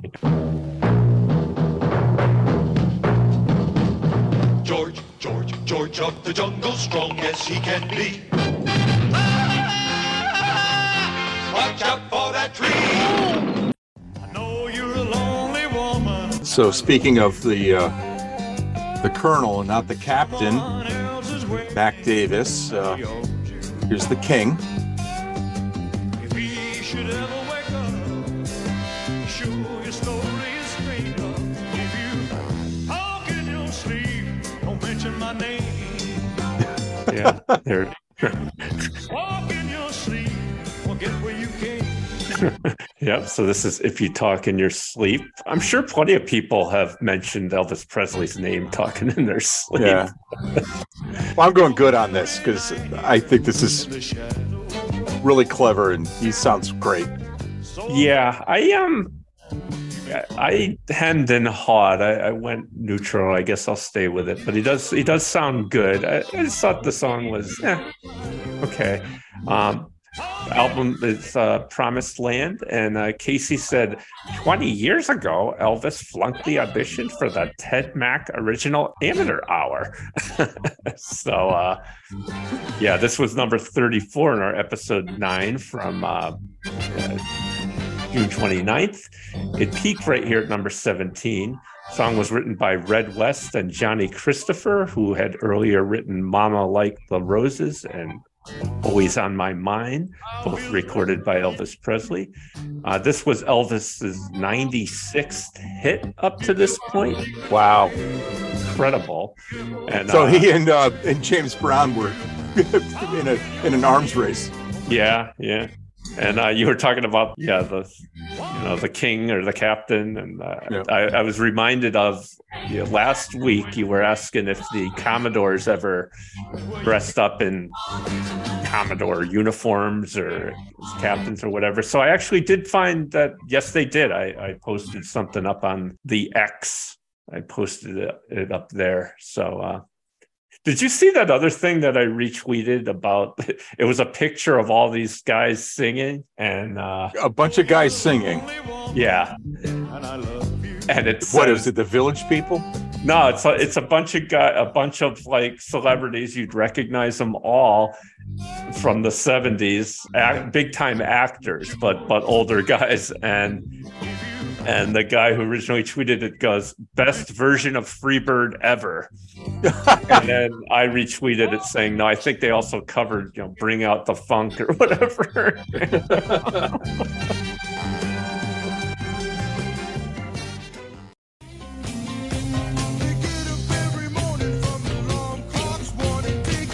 Well, we got the trifecta. Here's BTO. Yeah. And we had Three Dog Night and we had Grand Funk. So I guess they're all different. Yeah. What was the one? Oh, the Guess Who. That's the other one. That was the BTO. I mean, the four of them are all the quadfecta. Yeah. So there it is, Taking Care of Business by Bachman Turner Overdrive. BTO, as you said, off of Bachman Turner Overdrive II. And this was number 35 on our episode 9 from June 29th. It went to number 12. It was written by Randy Bachman, who also sang the lead. And Bachman was listening to CFox Radio on the way to a club and heard the DJ say they were taking care of business, which gave him the idea for the hook. Let It Ride off this album was their first hit, and their next album was even a bigger hit, You Ain't Seen Nothing Yet, a number 1. And so I rated this one good, even though it's another one that's been played into the ground. Oh, good, right? Yep. I went neutral. Okay.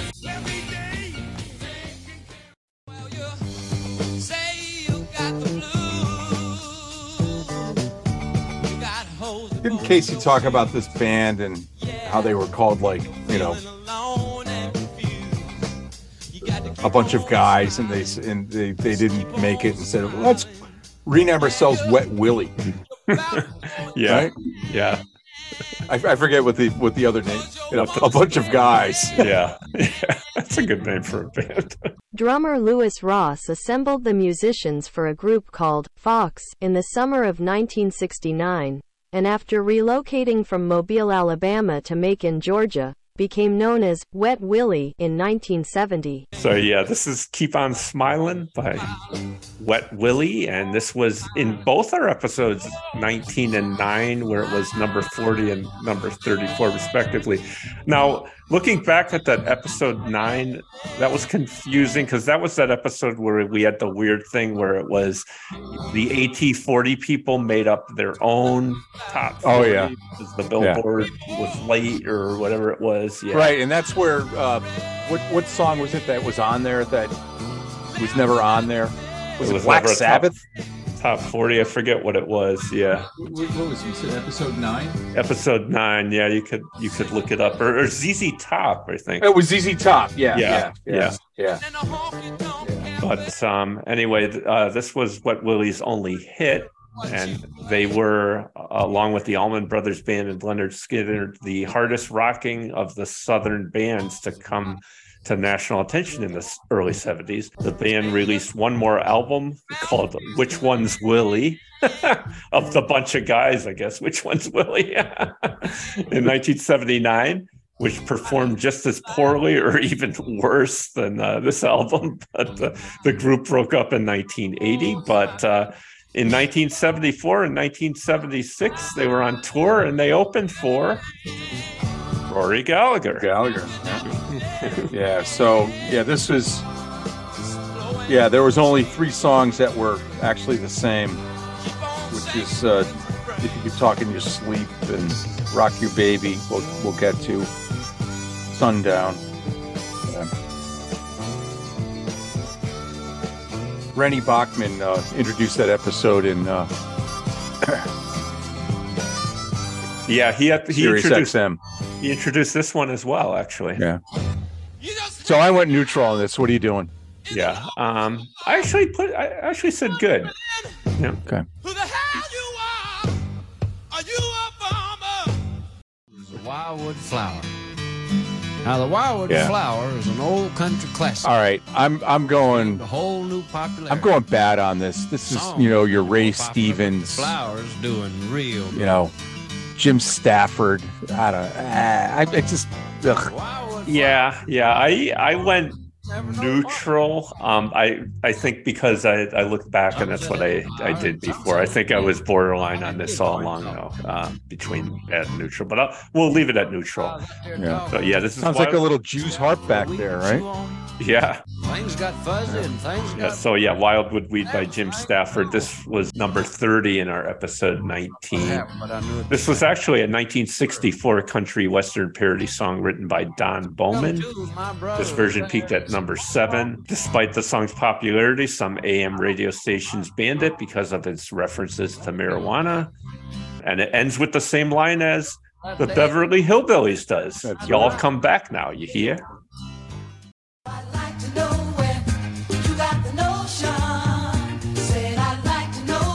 Well, this is the sound of Miami and not the Miami Sound Machine, right? Right. Didn't Casey have something to do with this? Yes. So this is Rock the Boat by the Hughes Corporation off the album Best of the Hughes Corporation. So yeah. Yeah, so this of course was also covered by the Disco Band for the Disco Hits album. Right. And it was also with Carl Douglas, right? Right. And it was, number 5 in our episode 9 from June 29th. And their name was a pun on the billionaire Howard Hughes Corporation. And on my Twitter feed, I kept getting stuff from the real Howard Hughes Corporation because I posted something about this band. But anyway, this also, we talked about, this is a thing in Ireland at weddings when they play this. The people get down on the floor and pretend they're rowing. It's the part where they go, row yeah, I like because it sounds like my name. But anyway, I voted good on this one. Yeah, and it was written by Mr. Casey of Casey and the Sunshine Band.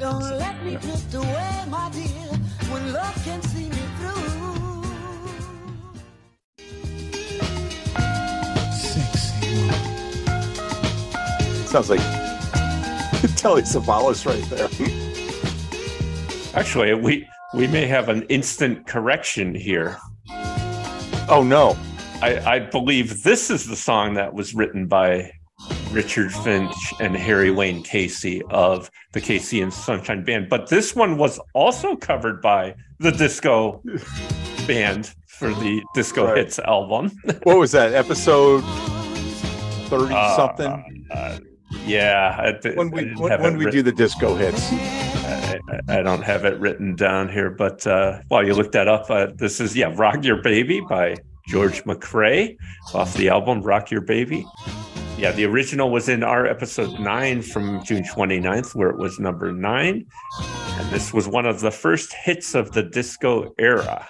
And it went to number 1. This sold over 11 million copies worldwide. I rated this good.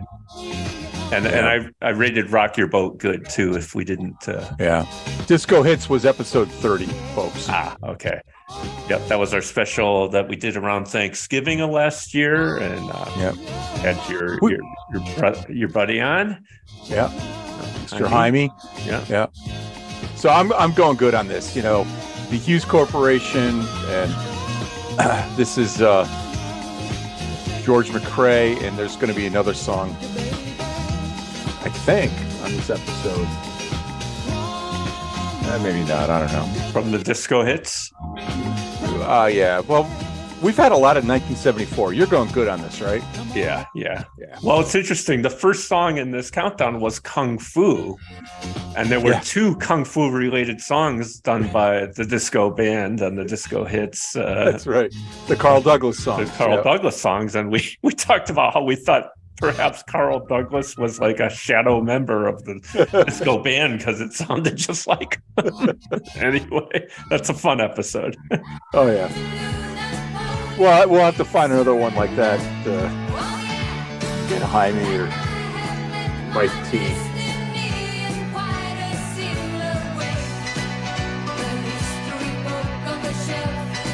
That's got to be one of the best piano lines ever in a ABBA song. Yeah.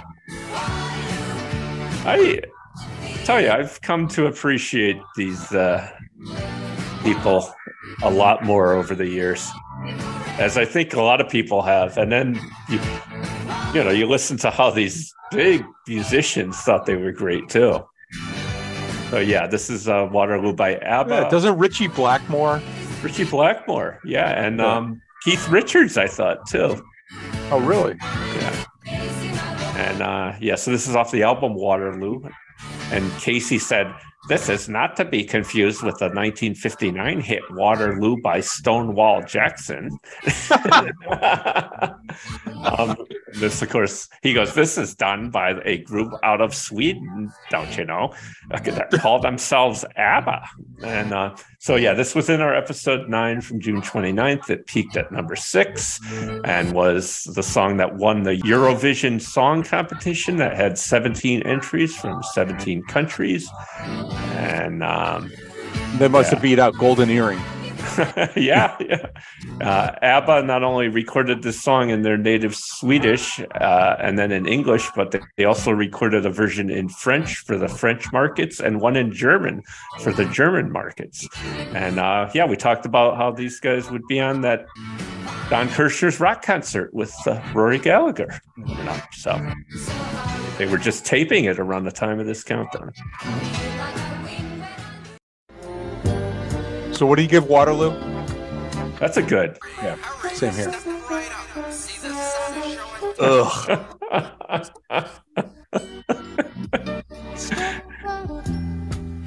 All right. I'm going bad on this. Yeah, I went bad, but it brings a smile to my face because I actually used this. This was in our both our episodes 9 and 19, where it was number 20 and number 37, respectively. This is Sideshow by Blue Magic.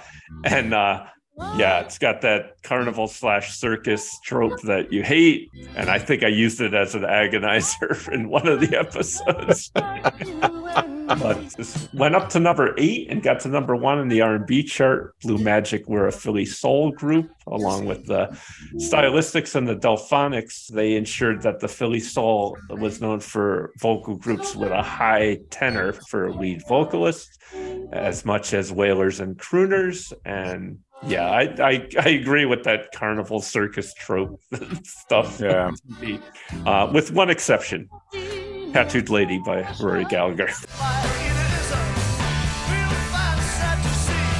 Okay. Now, did Gilligan's Island ever have a circus theme? Well, didn't someone throw like a knife at Ginger or something? Well, didn't a crate walk up?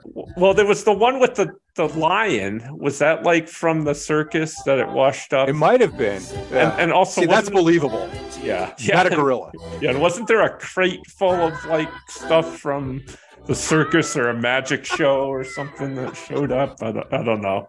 I'm picturing that, and so am I. But when you said throwing the knives, I'm picturing Cheryl Ladd getting the knives thrown at her. Yeah. Oh, so the same afternoon that Gilligan's Island was on was a terrible episode, but the best line ever in the Brady Bunch: pork chops and applesauce. Applesauce. Oh yeah.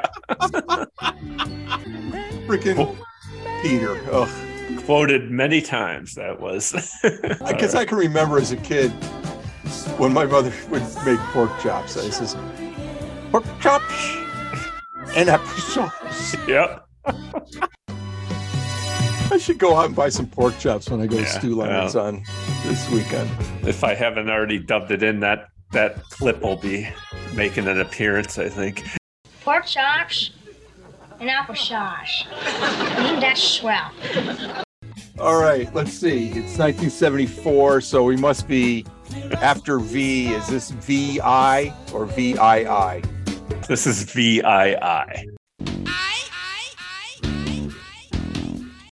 Whoa! Yeah, good call. You know your Chicago Roman numerals. That's right. And, there was another thing I posted on the what was formerly known as the Twitter. There was a Jeopardy question, and they had you add up all the Roman numerals. And I said, "Well, I bet I know who knows the answer to this one." That's right. I saw that, Chicago. I'm going good on this, even though I like this song. It's a really good song. I went good too. Yeah, this is Call on Me. This song peaked at number 6. It was written by Lee Longnane, who is a founding member and trumpet player for Chicago. Peter Cetera sang the lead on this track, and Chicago VII was a double album with more jazz-influenced tracks than their previous 2 albums. Call on Me was the second single from the set, following I've Been Searching So Long and preceding Wishing You Were Here. It made it to number 1 on the adult contemporary chart, the second time the band made that top spot. Beginnings was their first. The band would eventually score 8 adult contemporary number 1s. Like the Bongos. On number 8. Or is that VIII?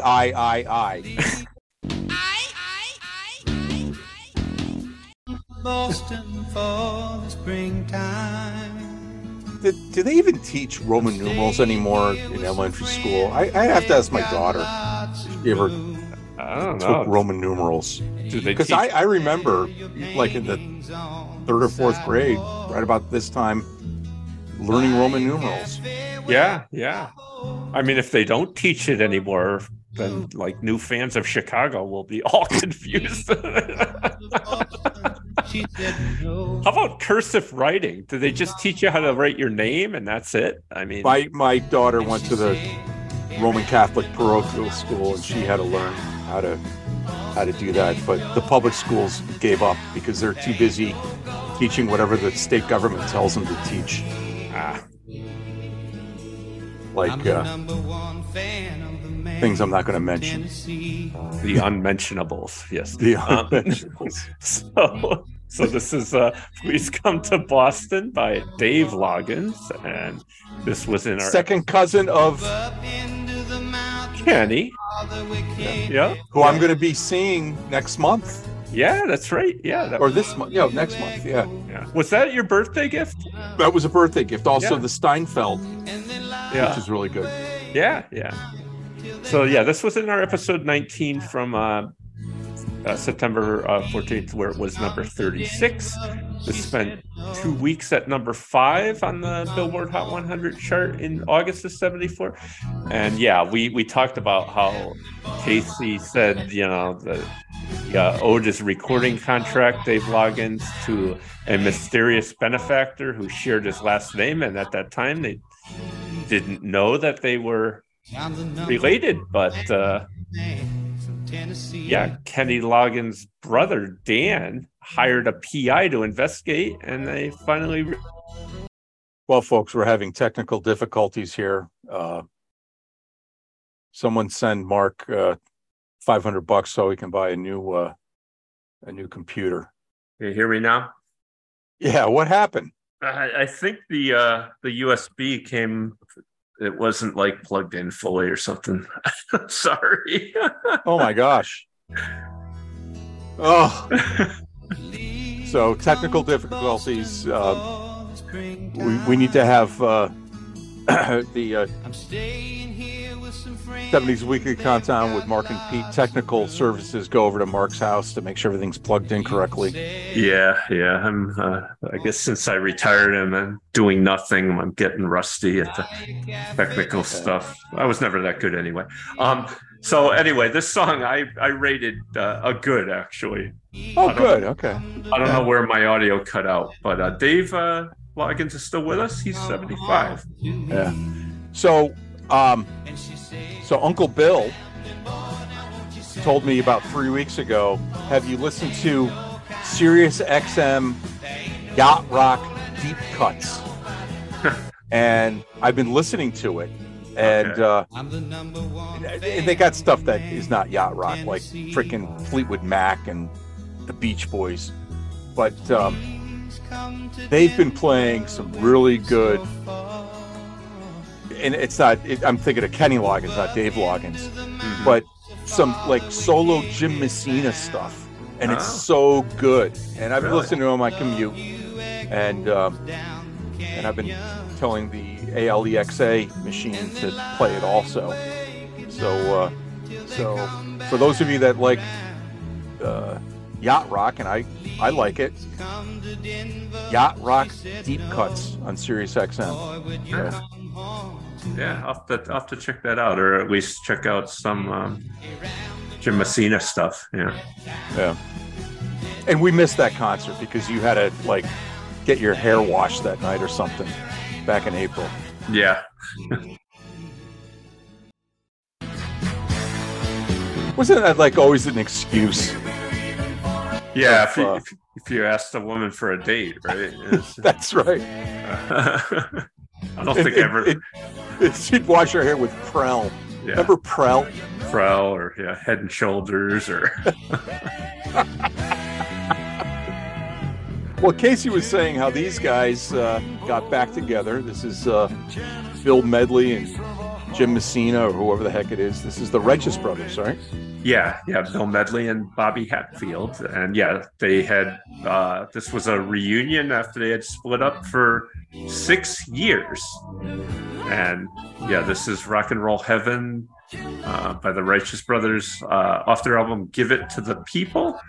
And the song talks about numerous music stars who died too young. Jimi Hendrix, Janis Joplin, Otis Redding, Jim Morrison, Jim Croce, and Bobby Darin. And this song was written by John Stevenson and Alan O'Day, and first recorded by the band Climax, who are best known. Isn't Alan O'Day the undercover angel? Since before your sun burned hot in space, and before your race was born, I have awaited a question. Remember the song Undercover Angel? That was like just last week, and I forget already. But Climax had Precious and Few, the famous Shut Up, Shut Up, Shut Up song. And Alan O'Day also wrote Helen Reddy's #1 hit Angie Baby. And that's right. And the #1 hit Undercover Angel. I didn't get far enough in my text that you asked that question. I am just a mess. It comes from I'm atrophying from doing nothing. So this song kind of reminds me of the Ricky Nelson song, A Garden Party. Okay. All right. And of course, we talked about Ricky Nelson being on the Hardy Boys show last episode.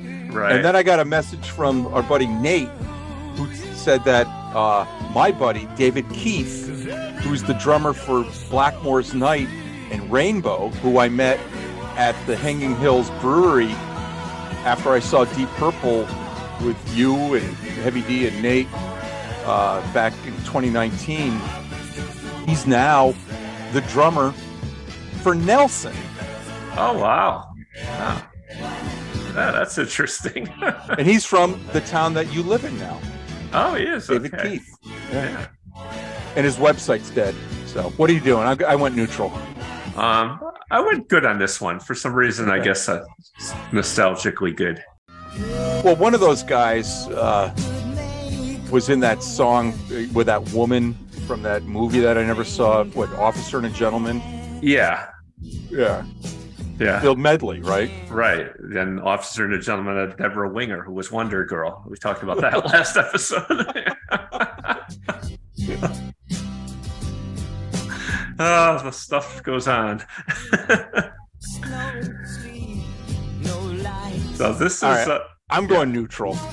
Yeah, I went neutral on this as well. This is The Air That I Breathe by the Hollies off The Best of the Hollies. This was in our episode 9 from June 29th, where it was number 11. It went to number 6, and Casey talked about the Hollies coming to America in 1966 with the British invasion. Their biggest hit was Long Cool Woman, that went to number 2.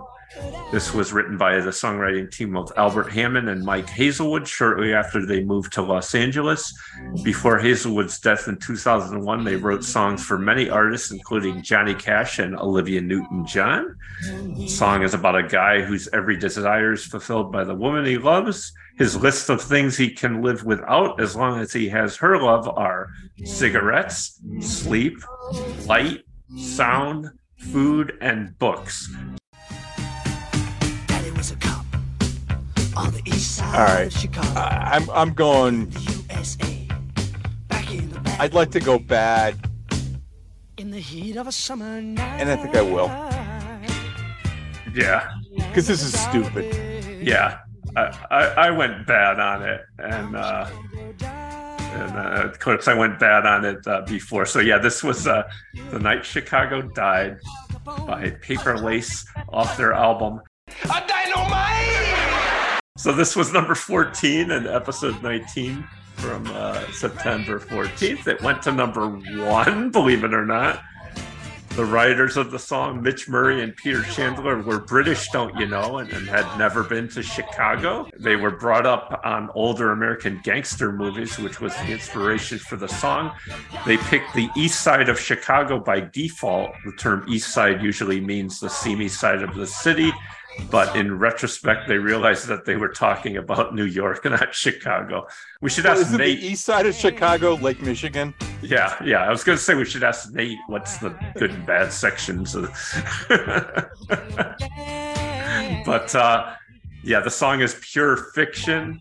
And but Paper Lace, we talked about this before, they sent the song to the mayor of Chicago, Richard Daley.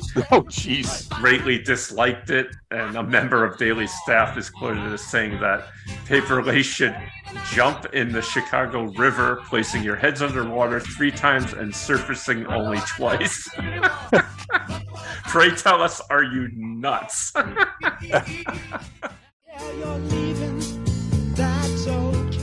Is there gas in the car? Yeah. You're going good, right? Yeah. Me too. Yes. So this, of course, is Ricky Don't Lose That Number by Steely Dan off the album Pretzel Logic. Do you have this album? Yes, I do. Yeah. This is the one, I think the cover is the guy selling like hot dogs out of the cart, if I recall. Yeah, not so the praying mantis, which is that other one. No, or Can't Buy a Thrill, which is shirtless. But this was number 17 from episode 9. It's peaking right here at number 4. And I think we talked about, according to a 2006 interview with Entertainment Weekly, the Ricky of the title is Ricky DeCornet, a New York writer and artist. Steely Dan's Donald Fagen met her while both were attending Bard College, a small liberal arts school in Annandale on the Hudson. So that comes up in another Steely Dan song, right? My Old School. Yeah. And DeCornet said they met at a college party, and even though she was both pregnant and married at the time, Donald Fagen gave her his number, and although not in the same context as the song, DeCornet was intrigued by Fagen and attempted to call him, but she decided against it.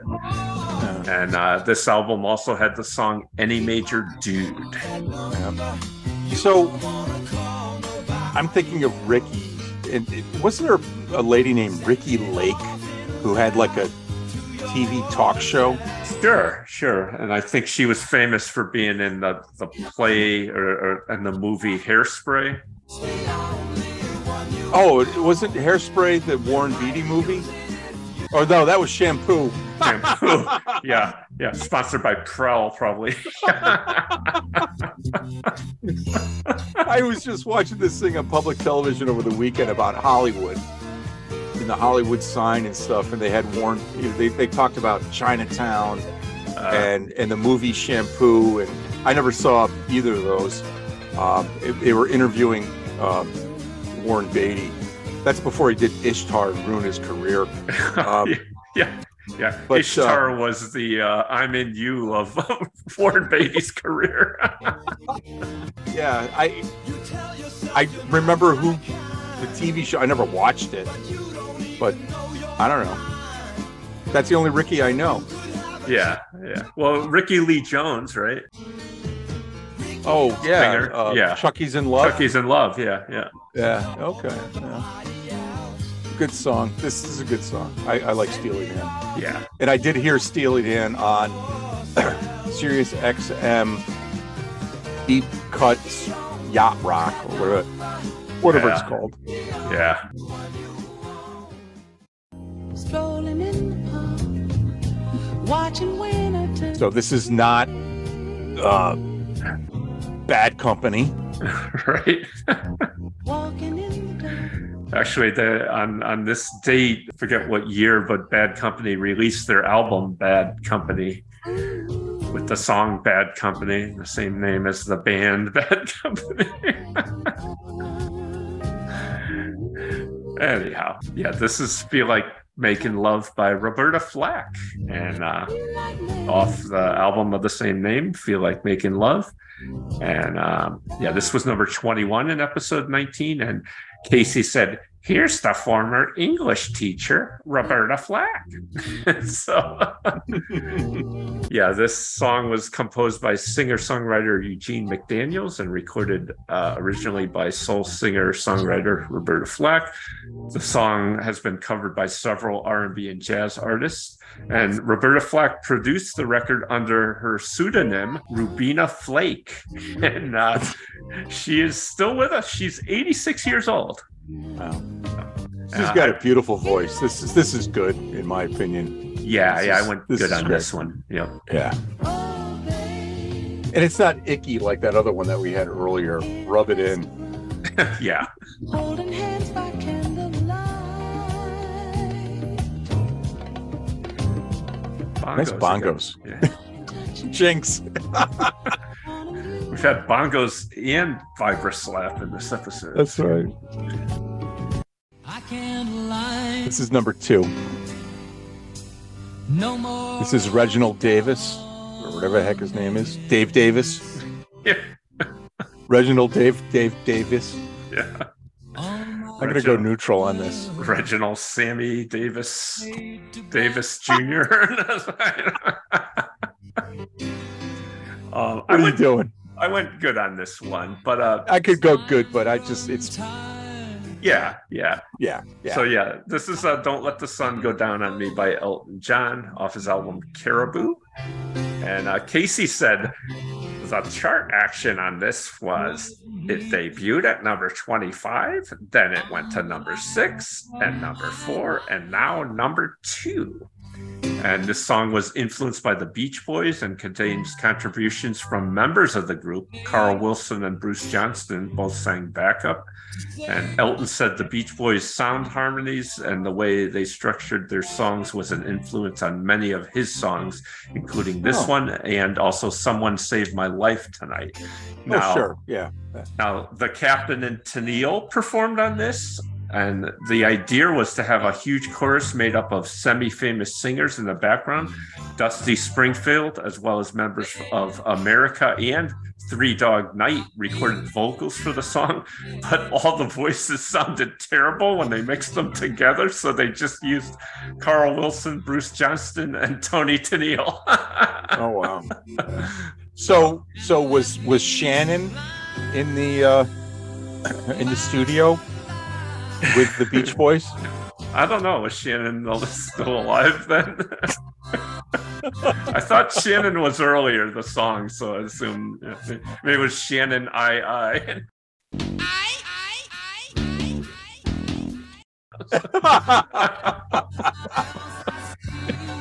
Oh, you got to go listen to all the other episodes to get these jokes, folks. At least we're having fun. Yeah. All right. Now we're going to hit the number 1 song for the week ending August 3rd, 1974. Here it comes, Con. You fill up my senses like a night in a forest. So this is the story about John Duschendorf's wife that he later left. Like a walk in the rain. Yeah.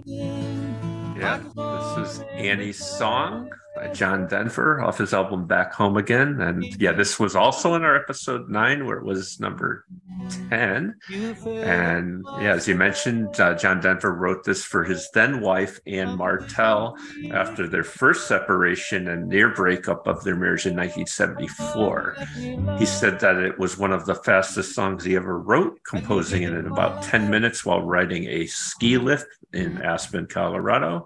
And he was reflecting on all the joy he found in his marriage and his relief that they were back together. Yeah, this was a big song back then, and I go good on this. The vocals are really, really nice in this one. Yeah. So he wasn't married to Arlene Martell. No, I know who she is though. Who is she? She was Tiger from Hogan's Heroes and Spock's Beyonce. And she was in a lot of other stuff too. I saw her in a Mannix one night. I think she was in a Columbo too. Yeah, she was at the the one with Ross Martin. She wasn't she the receptionist at the where the paintings were at the art studio with Vic Taybeck. Yeah. Oh yeah. Forgot he was in that episode too. And the woman that Ross Martin, killed with a rock, that was actually I think William Link's wife. Yeah. So yeah, I texted that has you. To be one of the best Columbos. Yeah. And I texted you last night because I was watching Adam 12, and this guy's robbing a store, and he's got this woman hostage. He's got a stocking over his head, and he says to the cops something like, get out of here, or this lady gets it. And I'm like, I know that voice. That's Schmitter Burned to a Crisp guy from...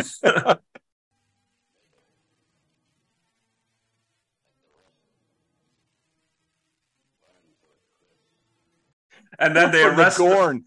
Yeah, the Devil in the Dark. And they the Horda actually, and they pull his mask off, and I'm like, oh yeah, sure enough, that's him. And I was so proud of myself. I was like, I identified the suspect just by his voice.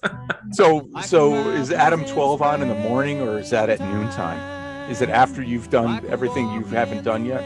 Yeah, well, it's in the evening when I'm, retiring from my busy day. All right, so that's it, folks. So the number one soul song was My Thang by James Brown.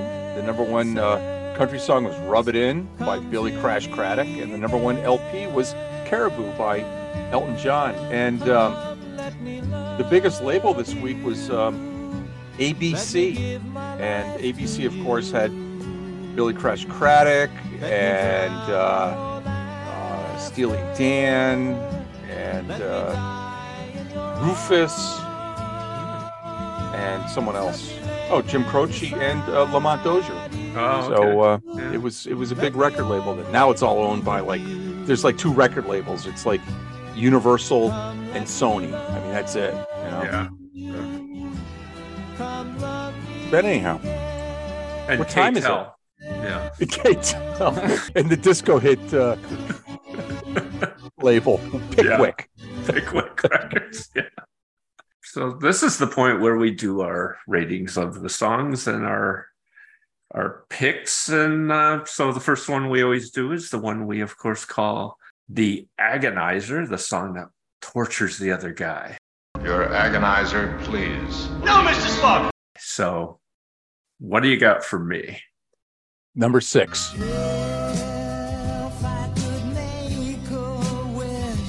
Yeah. This is what did I rate this actually? I think I don't know. You rated it. I gave it a neutral. Rated it neutral. It's very plotting. It's not a bad choice for an Agonizer because it just doesn't get along. But yeah, Okay. Yeah, I wouldn't want to listen to this for a long time. Okay, I just turned it off for you. All right. And so again, I not wanting to repeat, I went and looked back at stuff I chose from other episodes for Agonizers. So this was a different one, and that's number 23. I went bad on this. Yeah. Yeah, kind of icky. Yeah, but I do like Paul Anka. I think he's a national treasure. Yeah. I mean, his vocals on it are great. It's just the song. And Odaya, she's beautiful. So. Yeah. They did well together. So yeah. No shade on the talent here. It's just a particular song. All right. Well, I'm going to go to my. What do we call this one? Best song of the countdown. Best Ready? Song of the countdown. Yeah. All right. Number 38. Ever since I met you. Great choice. I picked this one as my best for the previous one. So we're but I don't know if we can play the music. Yeah, maybe I will.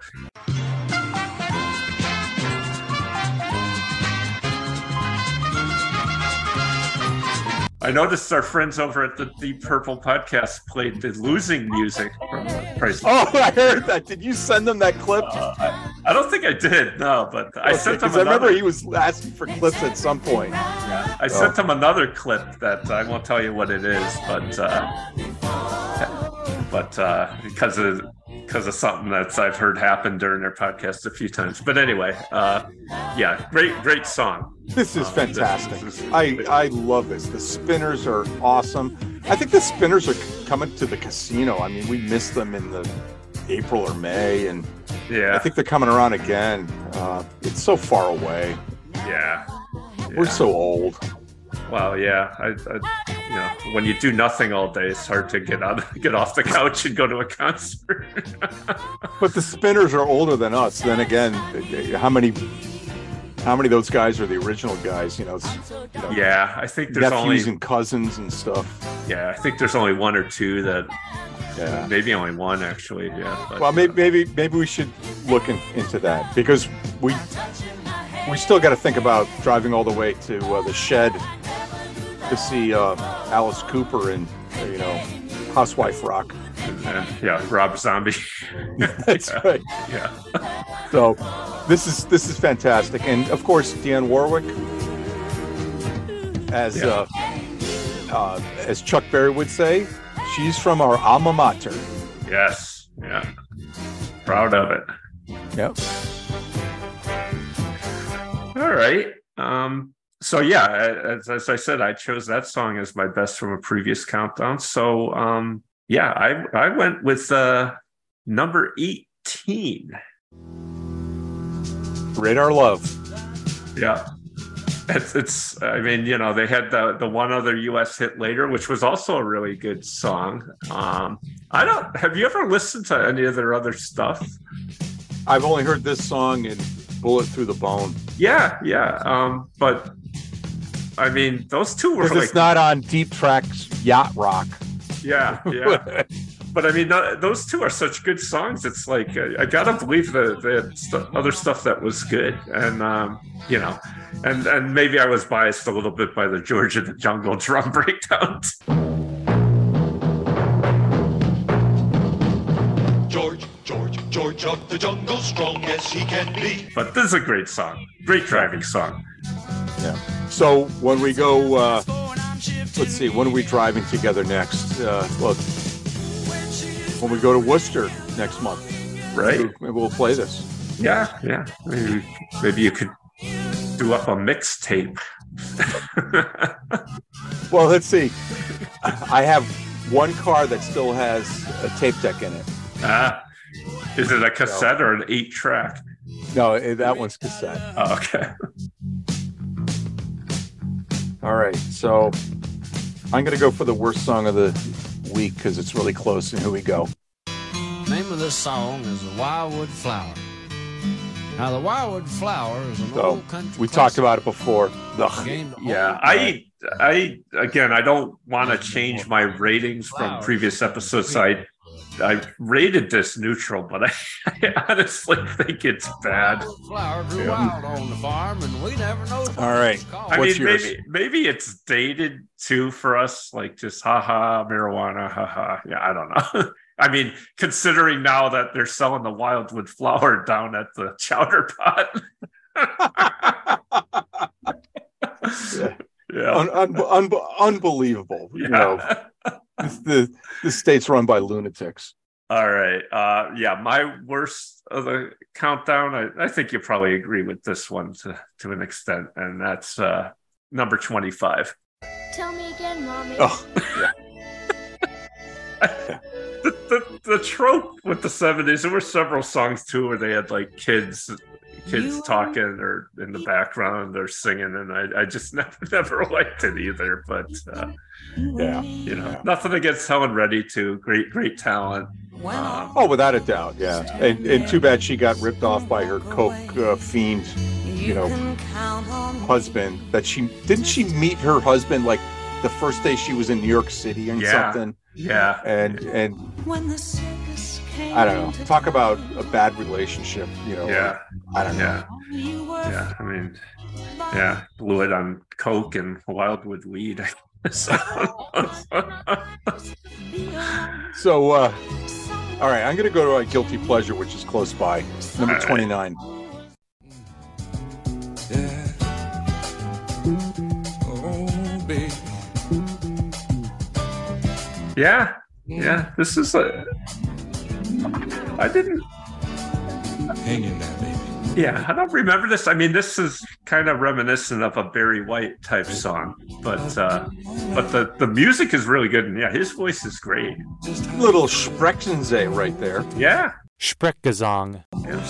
It has everything. Yeah. This is a really good song. I kind of love it when we come across these that for whatever reason we don't know or didn't get a lot of airplay, but they're really good. Yeah. I remember the song over the decades, and I just think it's. Can I use the word pretty? Sure. All right, I'm going to use the word pretty. I think this is a pretty song. Yeah. And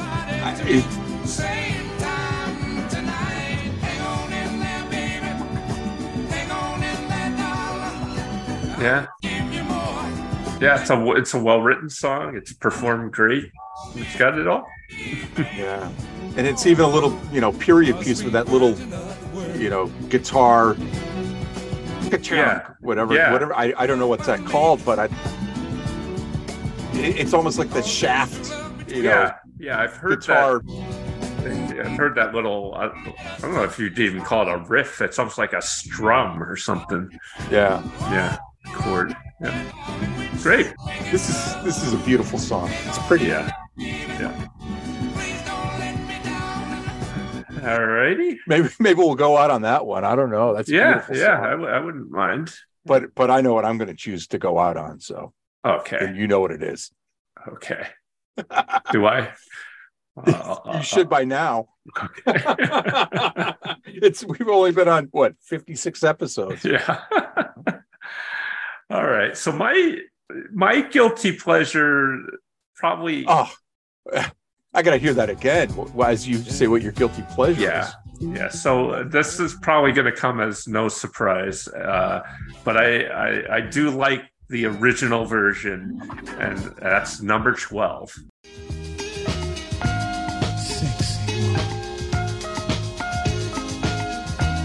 Hal McRae, right? George McRae, yep. Who's Hal McRae? Yeah. his cousin. Yeah. Written by AC and the Sunshine Band. And, covered by the Disco Hits.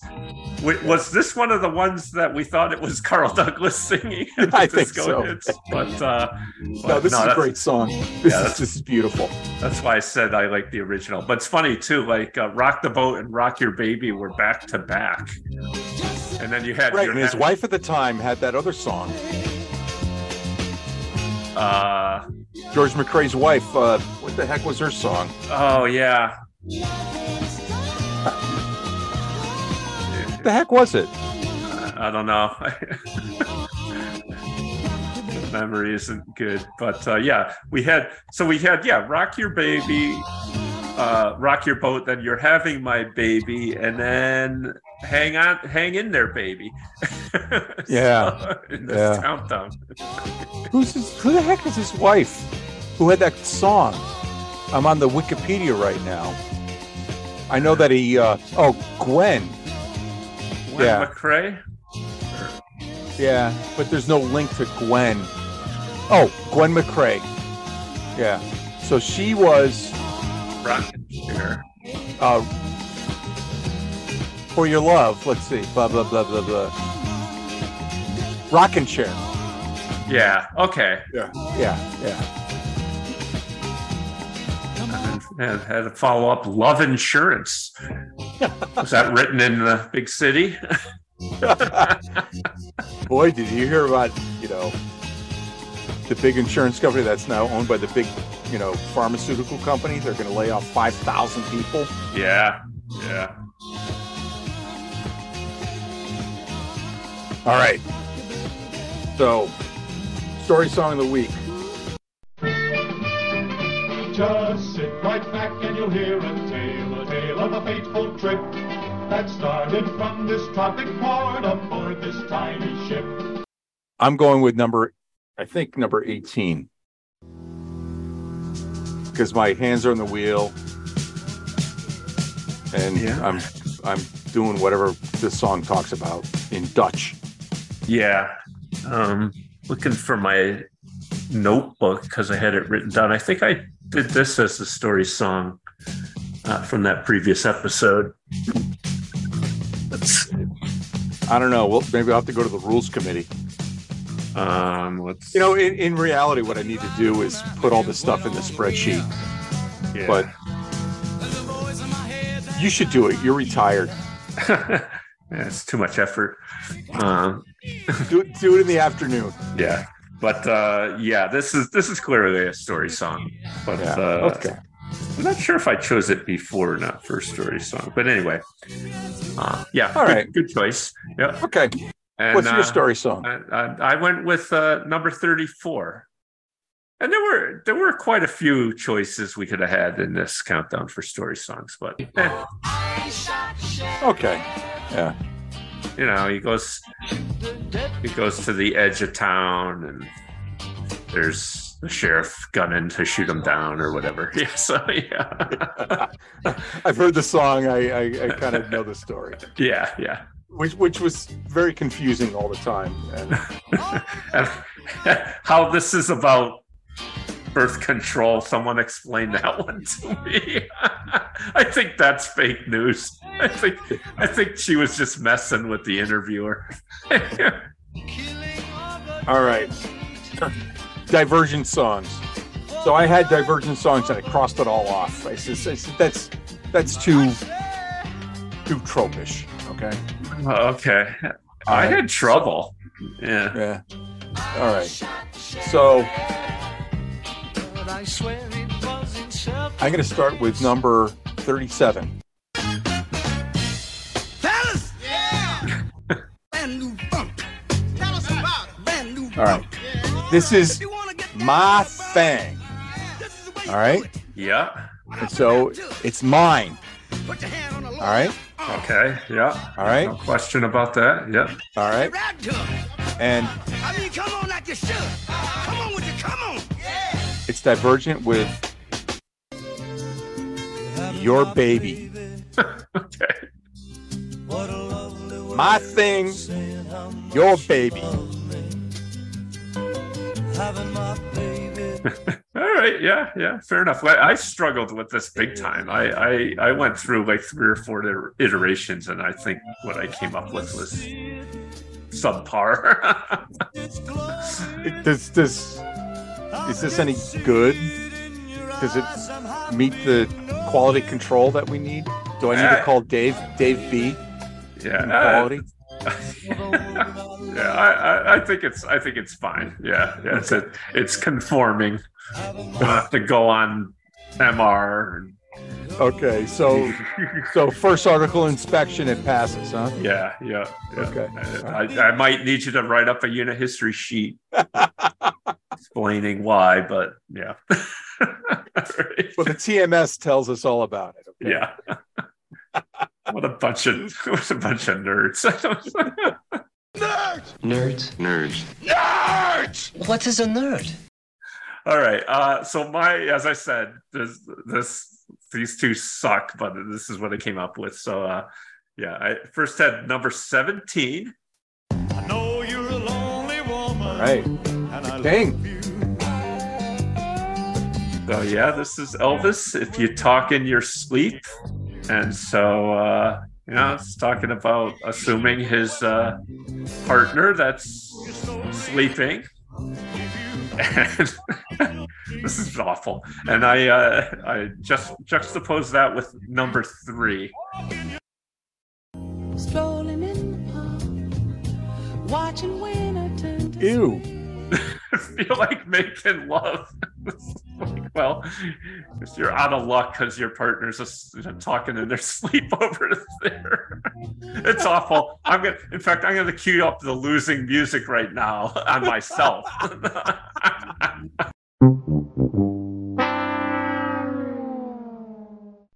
All right. I'm the jerk that came up with this category, so I suffer the consequences. All right. So as you know, when he's on the chart, we always try and go out on this fella. Unless you want something else. Nah, this is fine. Because this is something I never hear. All these other ones, I could really do, the Spinners and Dion or Wildwood Weed. Yeah. Fair point. I mean, the guy had how many hits he finally had, but I mean, whatever it was up to this point, 84, and you don't hear a lot of these. I agree. Yeah. But we're going to go out with something else. This is not as violent. Yeah. It's a little smooth exit here. Yeah. Let's make it smooth. Yeah. So what do we have for the individual tally of our ratings of the songs? So you had 20 good. I had 18. You had 5 bad. I had 6. We're tied with neutral, and I only had 1 sap. You had 0 sap. Wow. Okay. It's actually amazing how close that is. I mean, I don't know what kind of statistical math we could do on that, but we have to do some KPC data on this. Yeah, I'll do that also in my spare time in the afternoon. But yeah, all right. So with that, I went B+ on this. There's some good stuff here. Some nice, beginnings of disco with your Rock the Boat and your Rock Your Baby, and also the Commodore song, the Machine Gun. This one is great, but I love this song. Yeah, but there is a fair amount of bad. So B+ I think is generous for this countdown. Yeah.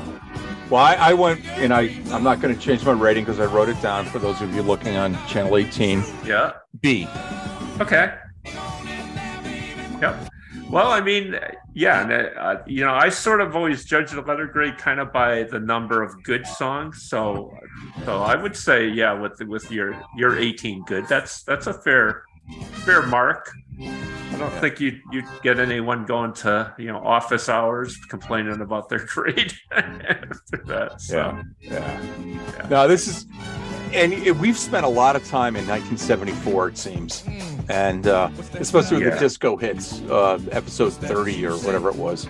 We also had that special episode where we did the bottom 20 of the top 100 or whatever. Oh, that's right. Yeah. So we have spent a lot of time in 74.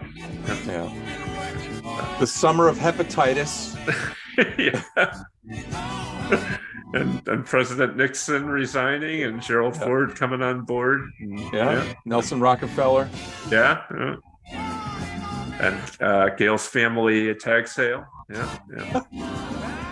Yeah. So when we look back at 1974, it was good. It was good being like young, really young. Yeah. It's kind of cool reminiscing about this, though. I'm sort of like reconnecting with it a little bit as we talk about this stuff and listen to the music. Whereas, over time in the 70s had become moshed together for me a lot. Just little snippets of things here and there, but not the specifics of the time frame and the years.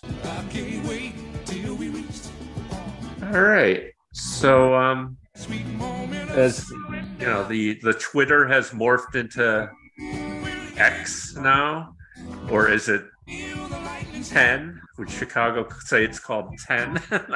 Or is it the X? Yeah, but so you can find us at 70s Weekly or at 7 Sweekly, 70 Sweekly, 70 Sweekly, 70 Sweekly, and post some fun stuff up there. And hope you can join us again. Thanks for listening, folks, and keep your podcast machine right where it's tuned. Yeah, and as Casey might say, keep on smiling and keep on rubbing it in. Ew.